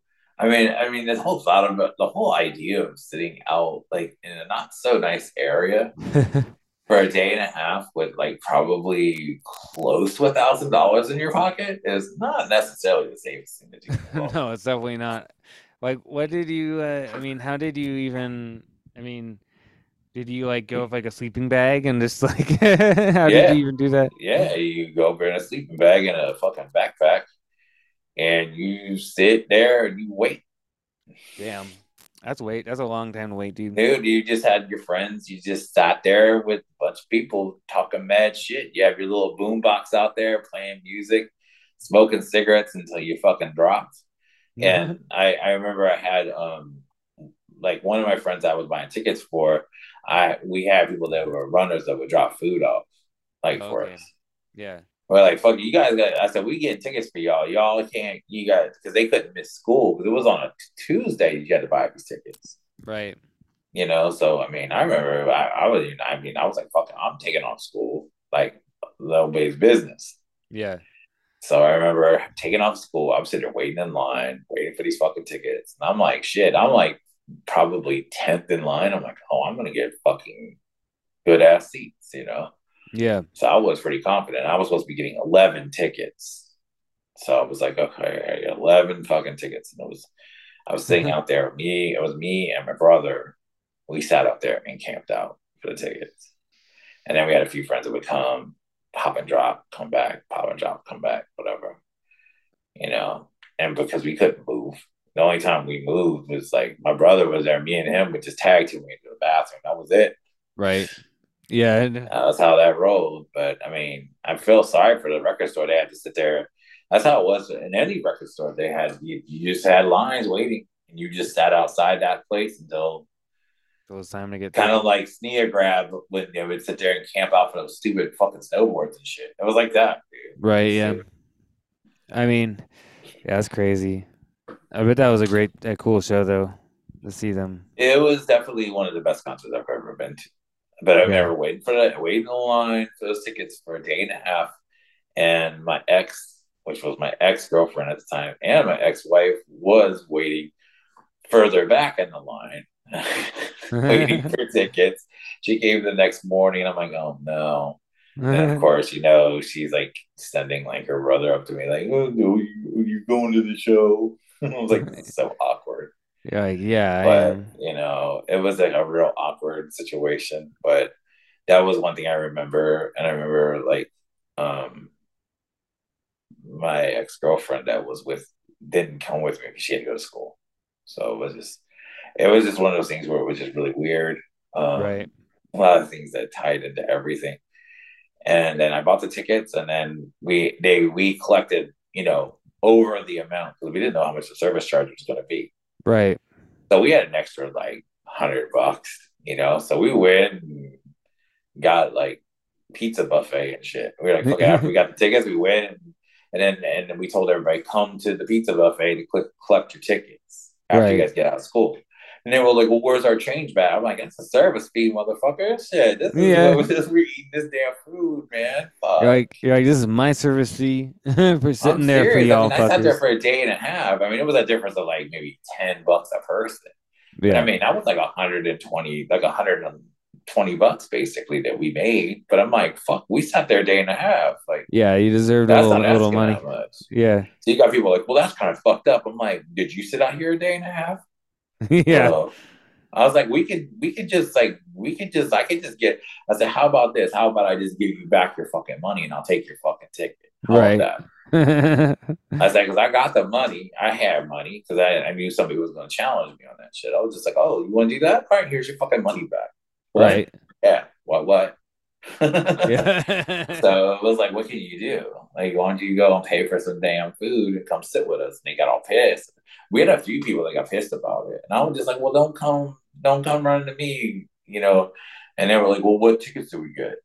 you know, which really sucked because we didn't get the best tickets because it was like, I remember it was like one person got two tickets, another person got two tickets, one person got two tickets, and then the person in front of me got 60 fucking tickets. Oh, it was like a scalper. Yeah. So then they were like, oh, the 10 ticket limit. I was like, what? And then they did a lottery picks. And that was the first show I had to experience the whole lottery pick situation. Yeah. So that was really weird because then we had a pocket of tickets out where it was five of us together, and then the other six were in another pocket. So we had Gotcha. to kind of like be like, okay, who wants to sit with who? Because we have one pocket where there's five, it's gonna be in this, and there's another one's gonna be five in this. Well, we couldn't get them all together. I'm like, well, here's the situation that happened. Yeah. So that kind of sucked. But other than That's that, the annoying. show was good. Yeah, it's like you'd think back in the day, like when they're actually like sitting there controlling that stuff, that they wouldn't allow scalpers to buy all those tickets. Nowadays it happens because they don't have any real control over it. But It's the same thing. It's just a different way it happened. yeah, When I saw this guy pull out a wad of money, I'm like, oh fuck. I was like, this sucks. yeah, And I was like, how many tickets you buying? He's like 60. I said, well, let's get in front of you. No, I was like, man, motherfucker, man. And then everybody was pissed. Like yeah, everybody's buying like two tickets, three tickets, four tickets. And then they tried to put a limit on it, like four tickets. And there was people that were buying like five and six, they was in like 2, 3 days and shit. I was like, this is ridiculous. yeah. It's like ridiculous to let the guy buy 60 and then try to like limit other people. Like it's bullshit.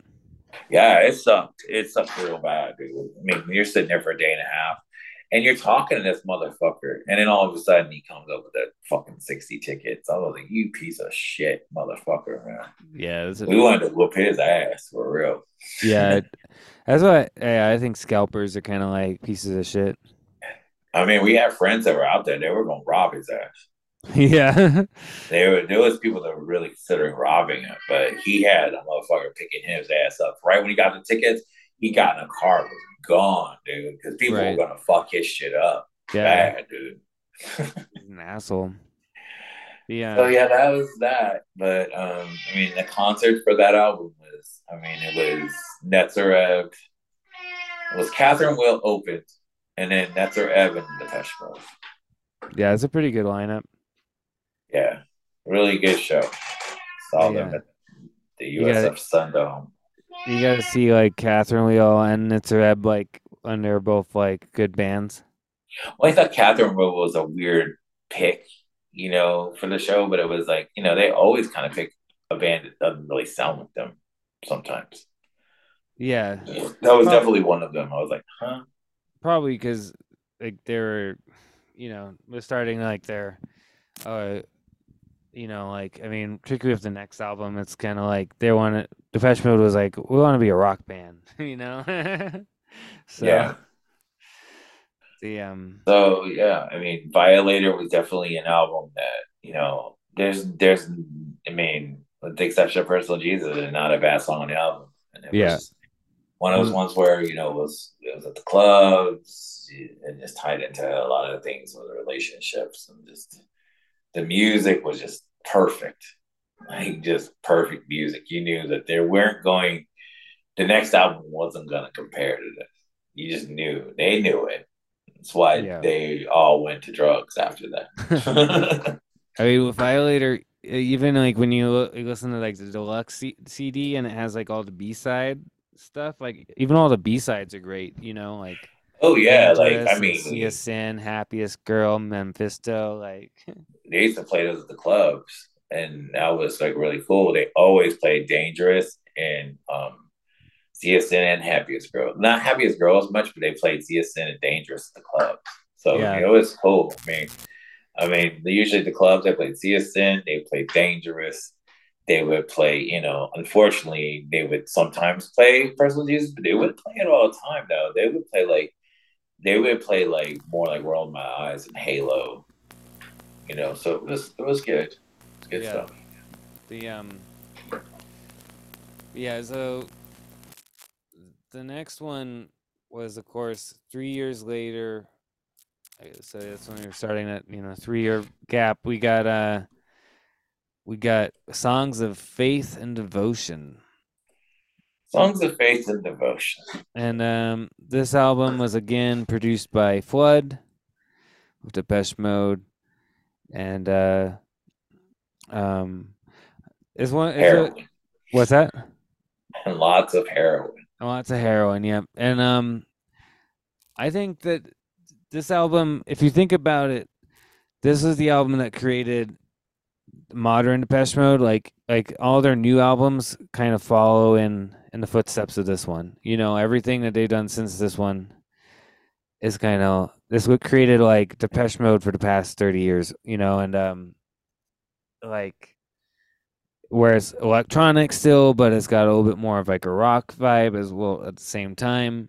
Um Well, and I mean, it was definitely a different album when I mean, it was the album that Dave wanted to be a rock star. So he grew yeah, his hair out, and he was just like, I mean, he was like it, literally like 120 pounds on yeah. stage. Well, and He looked terrible, yeah, and I mean, terrible. and then by the time you get to the next album, he looks like he's about to die, like a vampire kind of. So it's Yeah, like, I mean, that's why they didn't tour for Ultra yeah, because there was no way. I mean, that dude was dysfunctional. yeah. And Uh, this album, I still think like this one. I remember when I first got into this album, uh, was it took me a little bit of time to get used to it because it was different from their old stuff. But I mean, it has songs like "In Your Room," which is one of my favorite Depeche Mode songs of all time. It might be my favorite. I love that song. yeah, the album on this the cover, the one that the original version of it. Yes. Yeah, not the one they put on the videos for some Oh, reason. I don't The one that's on understand the it. album, the version of it. I would just say, the thing about this album is like, it came and hit you in the face. I mean, I was like, when you heard "I Feel You" and you saw the video, you're like, oh Lord, like, Yeah, oh, cocaine's a hell of a drug. Oh boy, yeah, he does not look good. I yeah. was like, he's gonna die. But That's a good song too. I I feel you and walking in my yeah, shoes. I mean, I felt like, for me, there's really like in this album, I feel there's two songs that are not that good. The rest of them are all right. I'm even all right with Condemnation. Like I'm all right with it, even though it's a fake gospel song. But Uh, which one's one that you don't like? I'm not big on Judas, and I don't like Get Right With Me. Get Right With Me is probably one of the worst songs they have, Yeah, I'd agree. personally for me. Yeah, I think that. It's like probably one of the worst songs that they have. Period. Yeah, I would agree. I think it's It's definitely, I think like there were some other than like shit off Speak and Spell. yeah. Like I think just I think and the that whole album was Exciter. yeah. I think with this one, the downside of this album is you're getting the Martin Gore's attempt to be like sing gospel music and all the stuff that I just don't like. And it's like from now on you always get like one song or at least one song where Martin Gore is trying to be like a old black woman, you know? Like it's just like Pretty much. Girlfriend, you let know me what I tell mean? you about the good old days. It doesn't quite work for me, you know, or when he's trying to be an old or uh just those types of songs where it's like don't work for me as much. So this album has those it has those songs, it has Condemnation and Get Right With Me and Judas, which are all kind of in that kind of vein. I would say like this album was weird because I remember like at the time I was just breaking up with one of my ex girlfriends, but I still went with her to the show, which was kind of weird. And then I went with my brother and his soon to be ex wife. So that was just like, it was like a weird album. Um, that opened up for them, which was really, they were really good live too. Yeah, It was for, that would have been for I forget what album it was for, I don't remember. I don't know but the that well. either way, yeah. So I mean, it was definitely post Johnny Marr because he was only on there in their band for one album, Yeah. but thought that was really good. Um, and then they came out and they did really well. They were, I think the thing about the album was like, uh, Alan was playing drums the whole fucking show. Like he didn't even play keyboards; Oh he played really? the drums.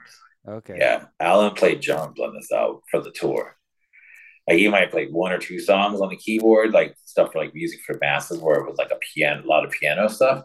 Other than that, it was all like, I mean, that was like you started to see also the band members start to shape up a little bit. They were, I mean, it was still the four of them. I don't think they had any support until until playing Angel.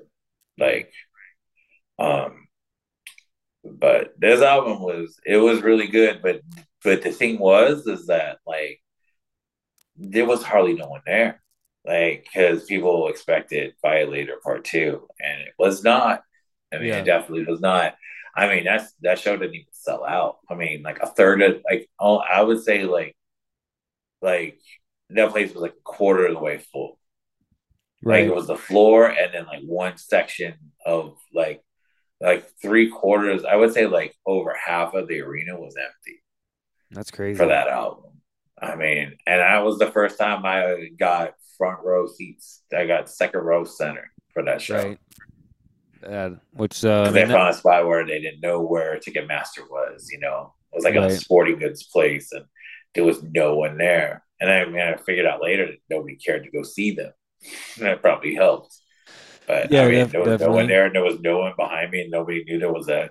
I found out my brother was getting a fishing pole at a fucking sporting good place, and they had a ticket master there. I'm like, "Do you guys sell tickets like right when they sell them?" And they're like, "Yeah." People don't know about this motherfucking place. I'm like, "Fuck it," and that's where I would get tickets going forward until like things changed again. Right. I would get good tickets for shows because nobody knew there was a ticket master who was there. Yeah, that's a good deal. They find a place like that. I remember tickets for that show was $45. Jesus Christ. for front 45 row. front For row. front row was $45. Dude, that's crazy. Take anything out of And then expenses when right I now. saw them for fucking for Spirit for front row seats, $450. You put another zero on it. How times change. Yeah, you put a zero on that. Yeah. The yeah, I I went think from that spending 90 to $900. nine yeah, exactly. The yeah, this album I think overall I think is a good one. And it's one that Yeah, grows on you over time. Like the yeah. more I listen to it over time, the more I like it, you know. and I definitely think it set the blueprint for their career going forward in a lot of Yeah. ways. Because Well, it was the beginning of the end with Alan, you know? yeah, because on the next album that came out in '97, Ultra, had left. So this was they were like Yeah. this album they were back to basically like Martin and basically writing all the music, you know. And it's like it's a little, I think is more minimalist in a lot of ways. Um, it's real dark. I think Ultra is probably one of their darkest albums in a lot of ways. Well, yeah. I mean, this was the album where it was just the three of them. I don't think they had some people helping them, with the music slightly. Um, but I mean, this is when Dave was literally they were propping him up to sing songs. I mean, Yeah, when you listen to like Sisters of Night, they said like, when I looked at documentaries, they were like, he didn't have a voice. Like he'd barely speak when he was singing the song. They had to put so much effects on his voice to get it to sound like a voice. right. Like, I mean, like they said that, but by the end of the album, like when he went through recovery, it was like night and day for some of the other songs. But they Yeah, said that Sister of Night, like literally, he was like holed up in his fucking bed and sweating up heroin, and he came out just and was slumped in a chair singing this fucking song. yeah, that's a Like, great song too. It's one of the best ones on the album. It's like, because he recorded this song and Barrel of a Gun, and then he OD'd. oh yeah, and then he like, yeah, because he didn't The he like second die? time. Didn't This was he? the second time he OD'd. Yeah, it was like this. He like died, Yeah. and yeah, it's like, and then they finished the album. He was still in recovery. Like I mean, I don't think he was completely like clean when they by the time they finished it. Right? That's why they didn't get tour for He it. was in rehab. He Yeah. was clean, but he was in rehabilitation for Ultra. That's why they did the tour, because he Right. wasn't healthy enough to do it. Yeah. Like he was healthy enough to do videos, but he wasn't healthy enough to tour. They were like they felt that the demons were gonna get him. Right. Because for songs like Faith and Devotion, I mean, dude, he was destroyed. Right. So I can only imagine what he was for that album. Because I Well, was like, oh my god, well, if you look at the band picture in the oh, he's CD, like emaciated. he's just like a rail thin, like he looks like he's like on death's door, like yeah, Or that's crazy. And you can feel that in this album. I mean, like Barrel of a Gun, Love Thieves, It's No Good, Useless, Sister of Night, like it's just fucking bleak. yeah, dude, it was just a really, really. It was definitely. It sucked that they didn't like have a tour for that album, but they. And it's funny because like I felt like maybe they did songs on Exciter for Ultra, but I don't think that they did really. Like they always said that like playing the Angel was the tour for Ultra, Yeah, and well, I definitely felt that by when I went. well, I definitely feel like playing Angel feels more like Ultra than. See, like what happened is that then they took 4 years off and they came out with the worst album that has ever been released. They've ever their worst albums they released.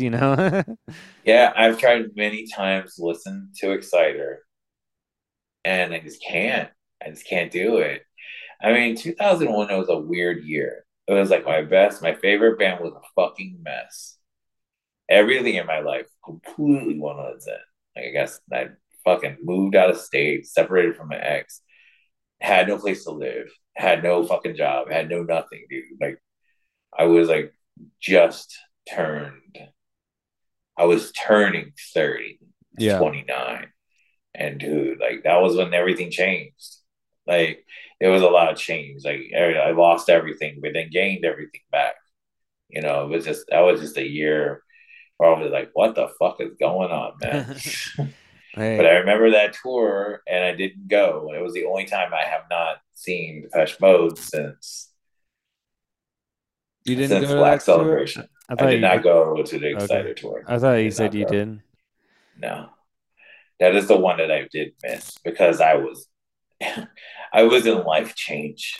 Right, that makes sense. I didn't have no money. I wasn't in a place to live. I was like, yeah, I guess this is a good time to not be into music right now. Plus, it's also the worst album, and Yeah, I think, and it's the album that the band themselves pretty much disown, and it really does feel like it feels like very odd, like the odd man out in their discography. I just pretend like it doesn't exist really in a lot of ways, you know. yeah. I mean, I've never. I owned it for a second and I sold it. I was like, I can't. Like, I bought it because I wanted it because I was a fan, and then I sold it because it's not.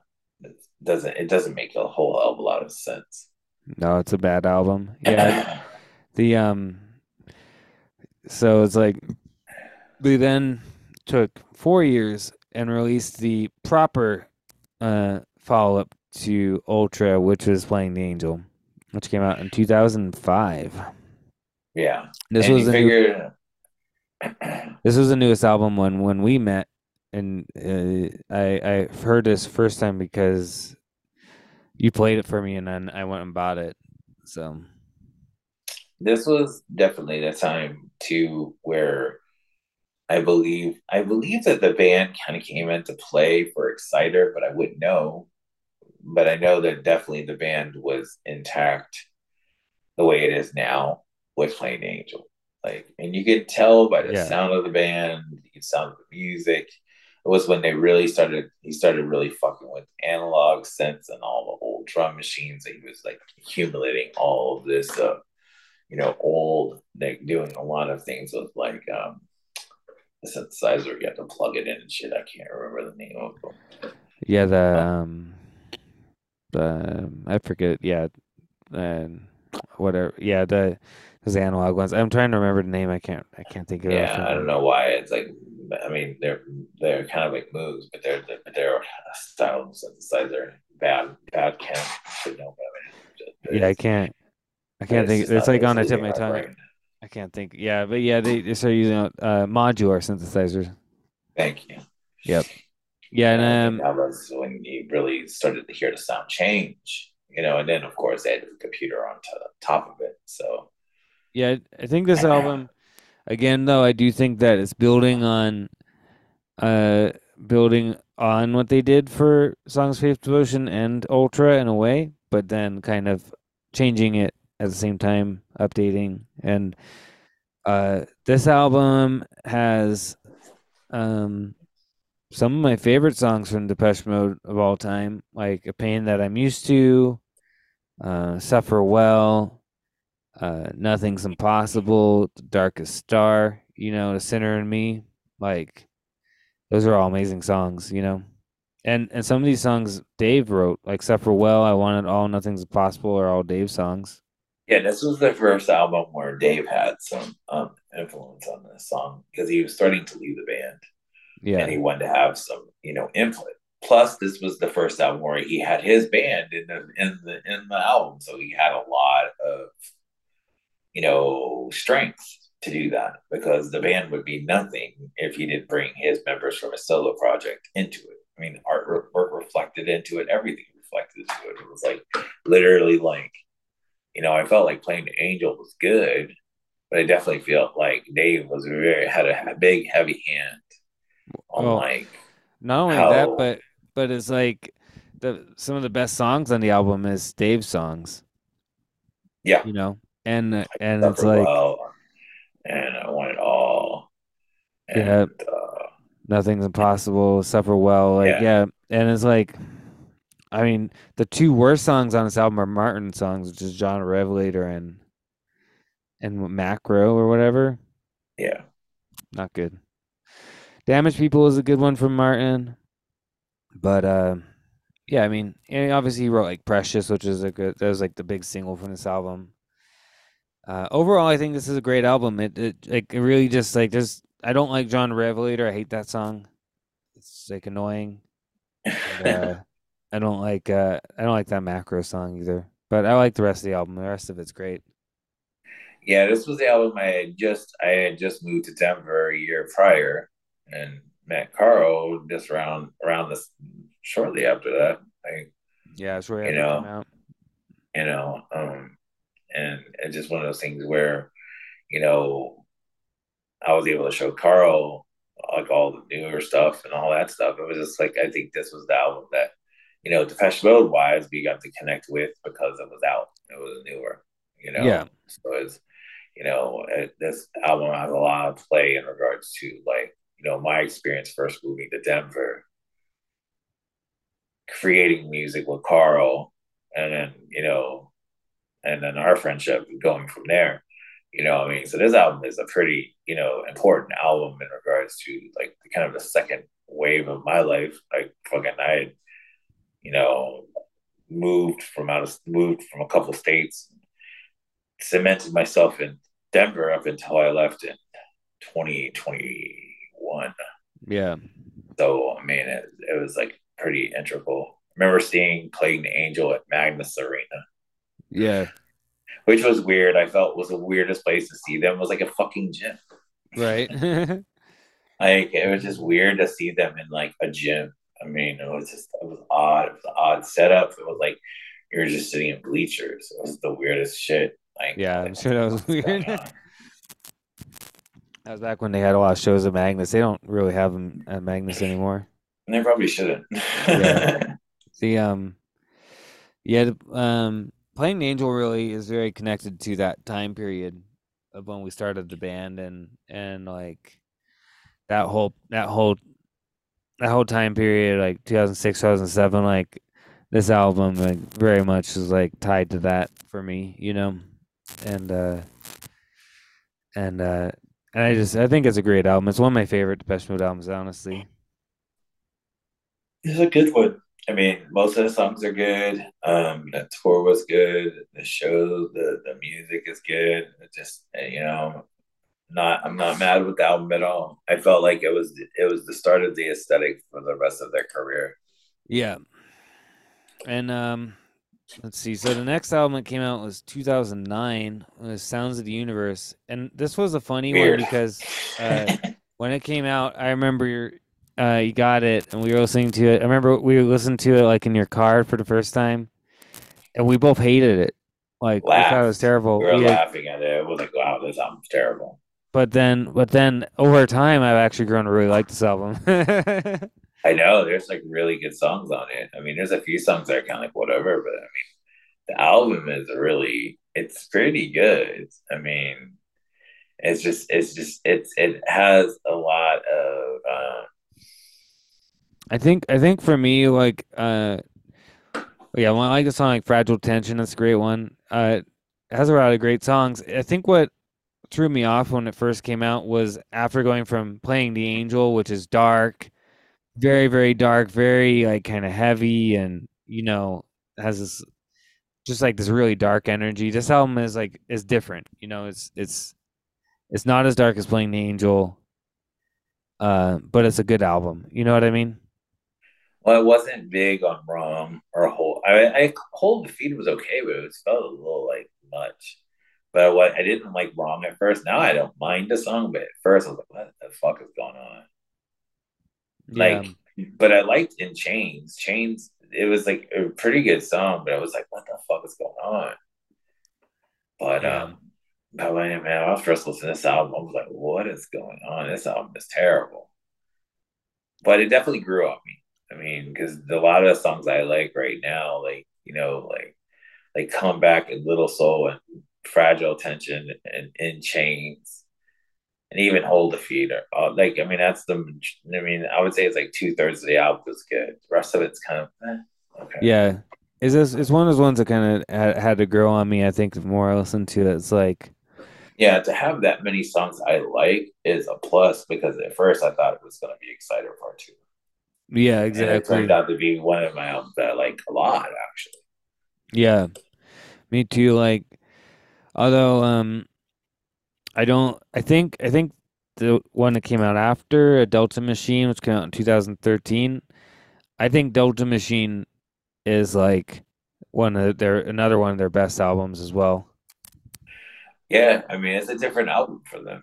Like I mean I felt with Delta Machine at first it was like just feel like it was I felt like it was the beginning of the maturation of fucking Dave's voice was in Yeah, this album. It was when he opened up the register of his voice. He really you could tell he got lessons. Like his voice is rich in this album, and it's still like there's only a handful of songs I'm like, eh. yeah. But I think this album they built on the kind of like minimalist synth stuff that they were starting modular synths and stuff they were working on with Sounds of the Universe. But this album like I think it works a little bit better than Sounds of the Universe in a lot of ways. It's a little bit dark. This album's darker. It feels more like Violator, Black Celebration playing the Angels, more in that type of well, I vein. felt like this album was like the album that they tried to make first for Songs of Faith and Devotion. Like this is like their true like I'm on the Bayou of New Orleans. I'm gonna try to do me a New Orleans album. Like this was like their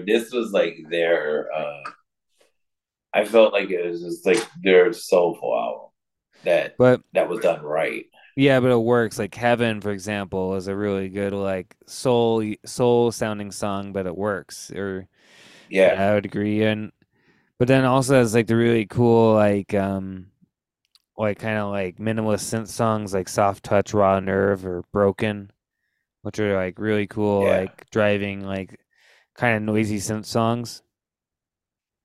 yeah. So it's definitely one of it ended up turning into one of my better favorite albums. But it was definitely one of the worst times I saw them live. Well, I thought But had a lot of reason because well he had stomach cancer. no, that was when you saw him for Sounds of the Universe. That's what we're But talking about. well, we started going in Adult Machine as well, so sorry. Yeah. Yeah, Delta Machine, like, I mean, it was good. Sounds of the Universe was yeah, like the album was good, but you it saw took him at like it, but it was weird. because you saw him at Red Rocks that time, right? Red Rocks, yeah, Yeah, but and yeah, and it was the opening band was really bad too. So, who opened for him that time? Peter Bjork and John or something like that Oh, was I don't know. definitely bad. The but I mean, yeah, Dave DeCon did have stomach cancer during that time, so it's just And a I think miracle that it he was even out. was, and it was, I think it might have been one of the only times I've seen him outdoors. Now that I think about it, I guess the only time I've seen him outdoors Yeah, was for that show, and it was definitely it didn't translate well at all. And I think it had a lot to do with the fact that they had a drummer, and it just how Red Rocks can be. It can either be really good acoustics or really really bad. yeah, it's it really depends. It's either you either sound like Alice Cooper or you sound like the Cure that time we saw. You know what I mean? Like, God, or that like, was really terrible. or like that, or like when we saw AF, we had those free tickets to AFI. We went and it was like the like worst sound was like so quiet and it's like crappy sounding. Yeah, it was really hard. It was really hard to Put it up was with. really hard to deal with them as well. So Yeah, and then you also had to deal with AFI on top of it. But yeah, the and for Delta Machine, you guys went to Las Vegas to see them, right? That was that time. Delta Machine was in Vegas. Yeah, Yeah, saw Delta Machine in Vegas. They didn't come to Denver for that show, so we saw them at the Palms uh, the Pearl Theater at the Palms Hotel Resort in Las Vegas. right. That was a really good show.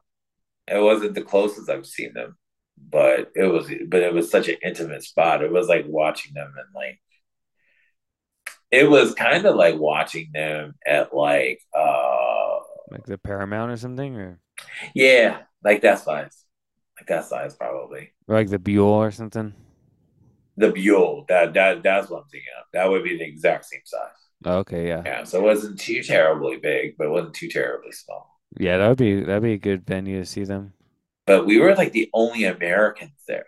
Like Really? everybody was from South America.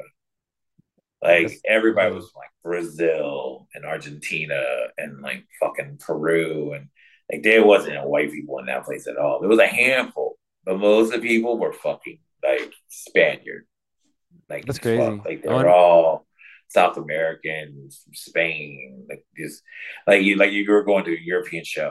It That's was weird. weird. I wonder if it's just because it was at Las Vegas, so it's like an easier place to fly into or something. I think so. I think it's just like, oh, well, I don't want to wait a year for him to come to South America. I'm gonna go see him in Vegas, baby, Vegas. Yeah. Like, we'll go get drunk, go stay at a hotel. Man, I'll tell you, Vegas is a really cool place to go see concerts. Though, like Yeah. to go to a concert, like that's the thing. I wouldn't want to go to a Vegas. I wouldn't want to even go to Vegas even now to this day unless I wasn't going to a rock concert or a show. Right. Like the last couple of times I've gone to Vegas is because I've gone to a concert. Yeah, I don't give a fuck about going to Vegas. Like, I would never go to Vegas just to go to Vegas. Like, don't give a fuck. But yeah, if you're going to go see a show, that's different, you know? And then, I mean, I would say, like both those albums we had talked about kind of like, in regards to like how we felt about them. I mean, playing the Angel was solid. Sounds of the Universe took some growing too. And then going into their last recorded works. Yeah, the last one was because we talked about Delta Machine, and then we got Spirit, which came out in 2017. I can't believe it's already been that long. Yeah, it's been 5 years. I think, yes. Yeah, 5 years. It feels like it was like yesterday for some reason in some ways. The yeah, and Spirit like um I have like the copy you got me when because you're trying to buy all the you bought the extra copies to get like your better position and your ticket line and everything. Ah, All man. that stupid shit they were Damn, doing but for the I didn't go too nuts with it. I just bought like an extra CD and then I bought it a record. I was like, I'm gonna buy what I want, and I bought one for you. But I wasn't gonna be like, I'll buy 10 copies of this. well, it didn't help anybody who did buy 10 copies. So No, everybody I know that did that got worse seats. yeah, but so yeah, the album had like a pretty ridiculous like thing for, like coming out like when it came out for like the tour. But I'd say this album is about half good and half not good. Like, I remember buying these tickets was like the second time I ripped my eye really bad. yeah, I remember, I remember it was the first, I think it was the first time I ripped my eye really bad. And then I went yeah, to work after I bought the tickets and then I had to go to the hospital. yeah, I don't remember. I remember you calling me when you bought the tickets. You're like, I ripped my eye, I could barely see, but I still went and ordered the tickets. Yeah, I don't even know how I bought those fucking tickets, man. I was excruciating pain. And then I Well, drove to work and then I felt like I was gonna die inside.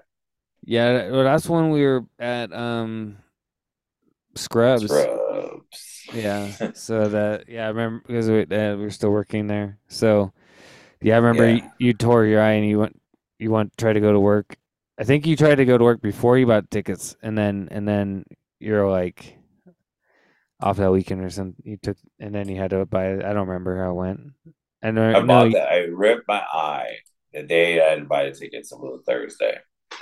I bought the tickets, I ripped my eye in my sleep. I bought the tickets and I was in pain. And then I had to go to work right after. When I got to work, I realized I was fucked right? bad.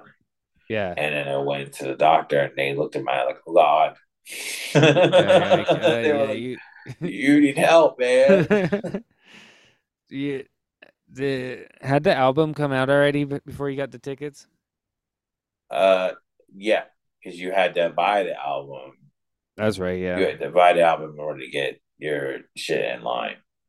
The So but I mean that you got good tickets though because you were like second row. So second row center. Second row center. The only person that was in front of me was the guy that ran the fan club. right.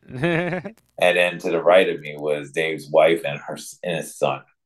That's crazy. Yeah, that was crazy, dude. That was crazy as fuck. I remember walking past fucking Slave One going to my seat. That was pretty luxurious. She was Yeah. way the fuck back there. Well, And that's she was on the internet, got like all that bullshit when they were doing like fans and shit. She was one of the ones that they called out, like on their Facebook page and shit. Yeah. But we were able to get up there and just walk right in front of a lot of people that were like, "The fuck, this was a scam." I'm like, oh, it was kind of a scam, but if you knew how to order tickets through Ticketmaster, you would have got fucking tickets. Yeah. Yeah, definitely. It's just I did it with one eyeball. I did it with one eyeball. So I don't know what's wrong with you kids. I don't know. I think people just didn't understand how it worked, I guess. The So, yeah, this with album I think like I said, half of the album I think is good. And mostly it's Dave's songs that are good on this album. yeah, Dave's songs are good and Martin's songs are sus. The only good Martin song on this one really is the Fail song at the end. Yeah. Like I like Cover Me, but I think that's Dave's song. That's I Dave's think song. Dave.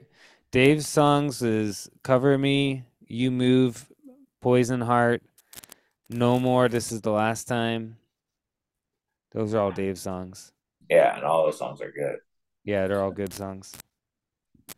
But Yeah, but it's got some. This album's got some bad songs too. like Where's the Revolution? Yeah. Bad. I hate that song. Uh I don't listen to Depeche Mode for politics. Sorry, No. Martin.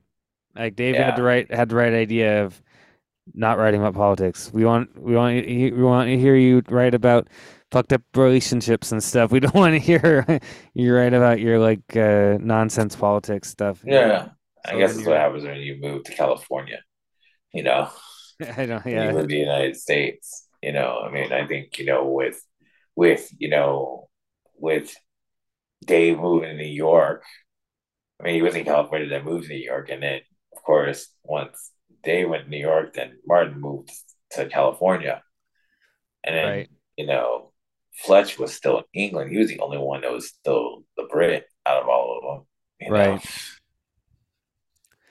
the yeah this I definitely feel like it's definitely half good, you know, and it's pretty much been my consensus from when it came out and we listened to it first time.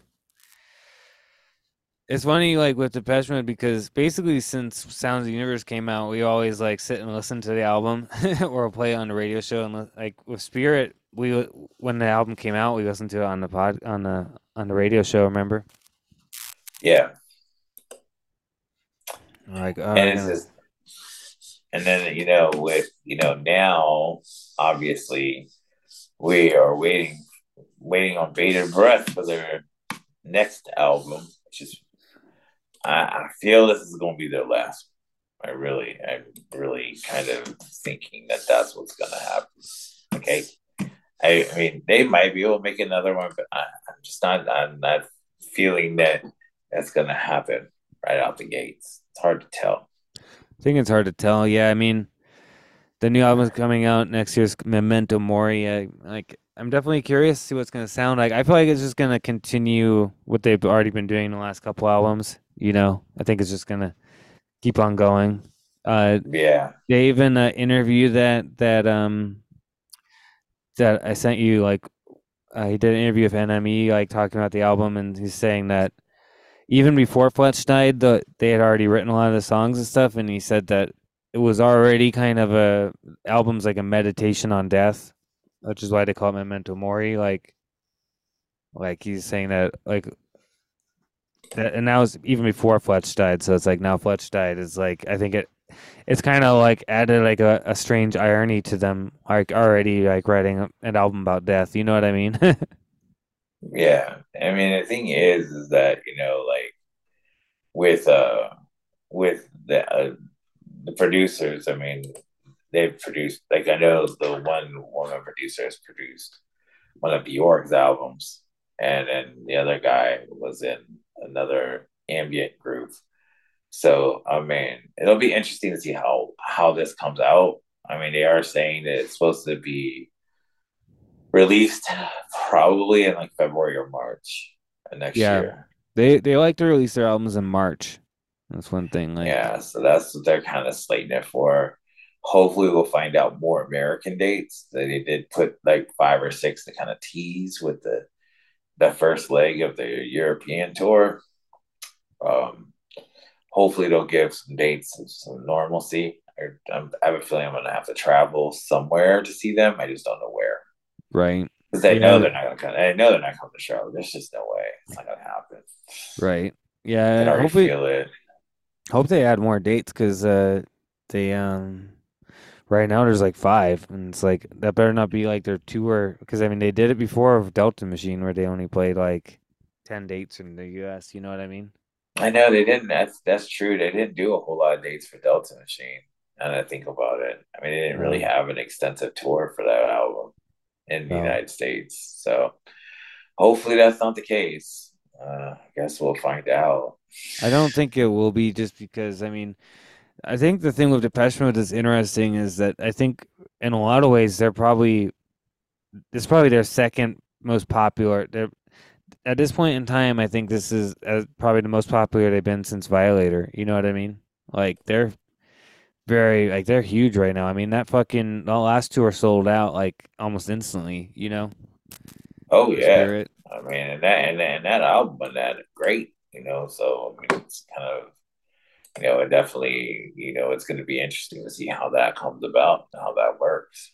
So What I mean, you can see with like a band like The Cure, you don't need to release album even release albums really to tour and fill the stadiums like with some of these bands. But I do respect Depeche Mode that they continue to release good albums. You know, like even Spirit is still a pretty good album overall. You know what I mean? Like they don't release complete crap like The Cure. You know, like it's hard. It's not very many bands you can say that about where there have been almost what almost 40 years since they started, like over 40 years, and they've kept maintained a pretty high quality rate. You know what I mean? for sure. So I mean that's pretty much. I mean I feel like we've covered all the albums. Tried to cover some of the personal things. I think that may be something for obviously we'll probably have another session of this with some other bands. Maybe it ends up being like maybe you talk about like kind of our experience with bands we like, and then talk about personal experiences Yeah, because this history kind of rolled through it, man. yeah. I mean, yeah. I figure when we do some more, we can talk about some other bands we like, or um. I was even thinking we could do like an episode about like pornography or something, like the Cure. You know what I mean? Or like the good Cure albums, like Faith and Pornography and Disintegration and stuff like.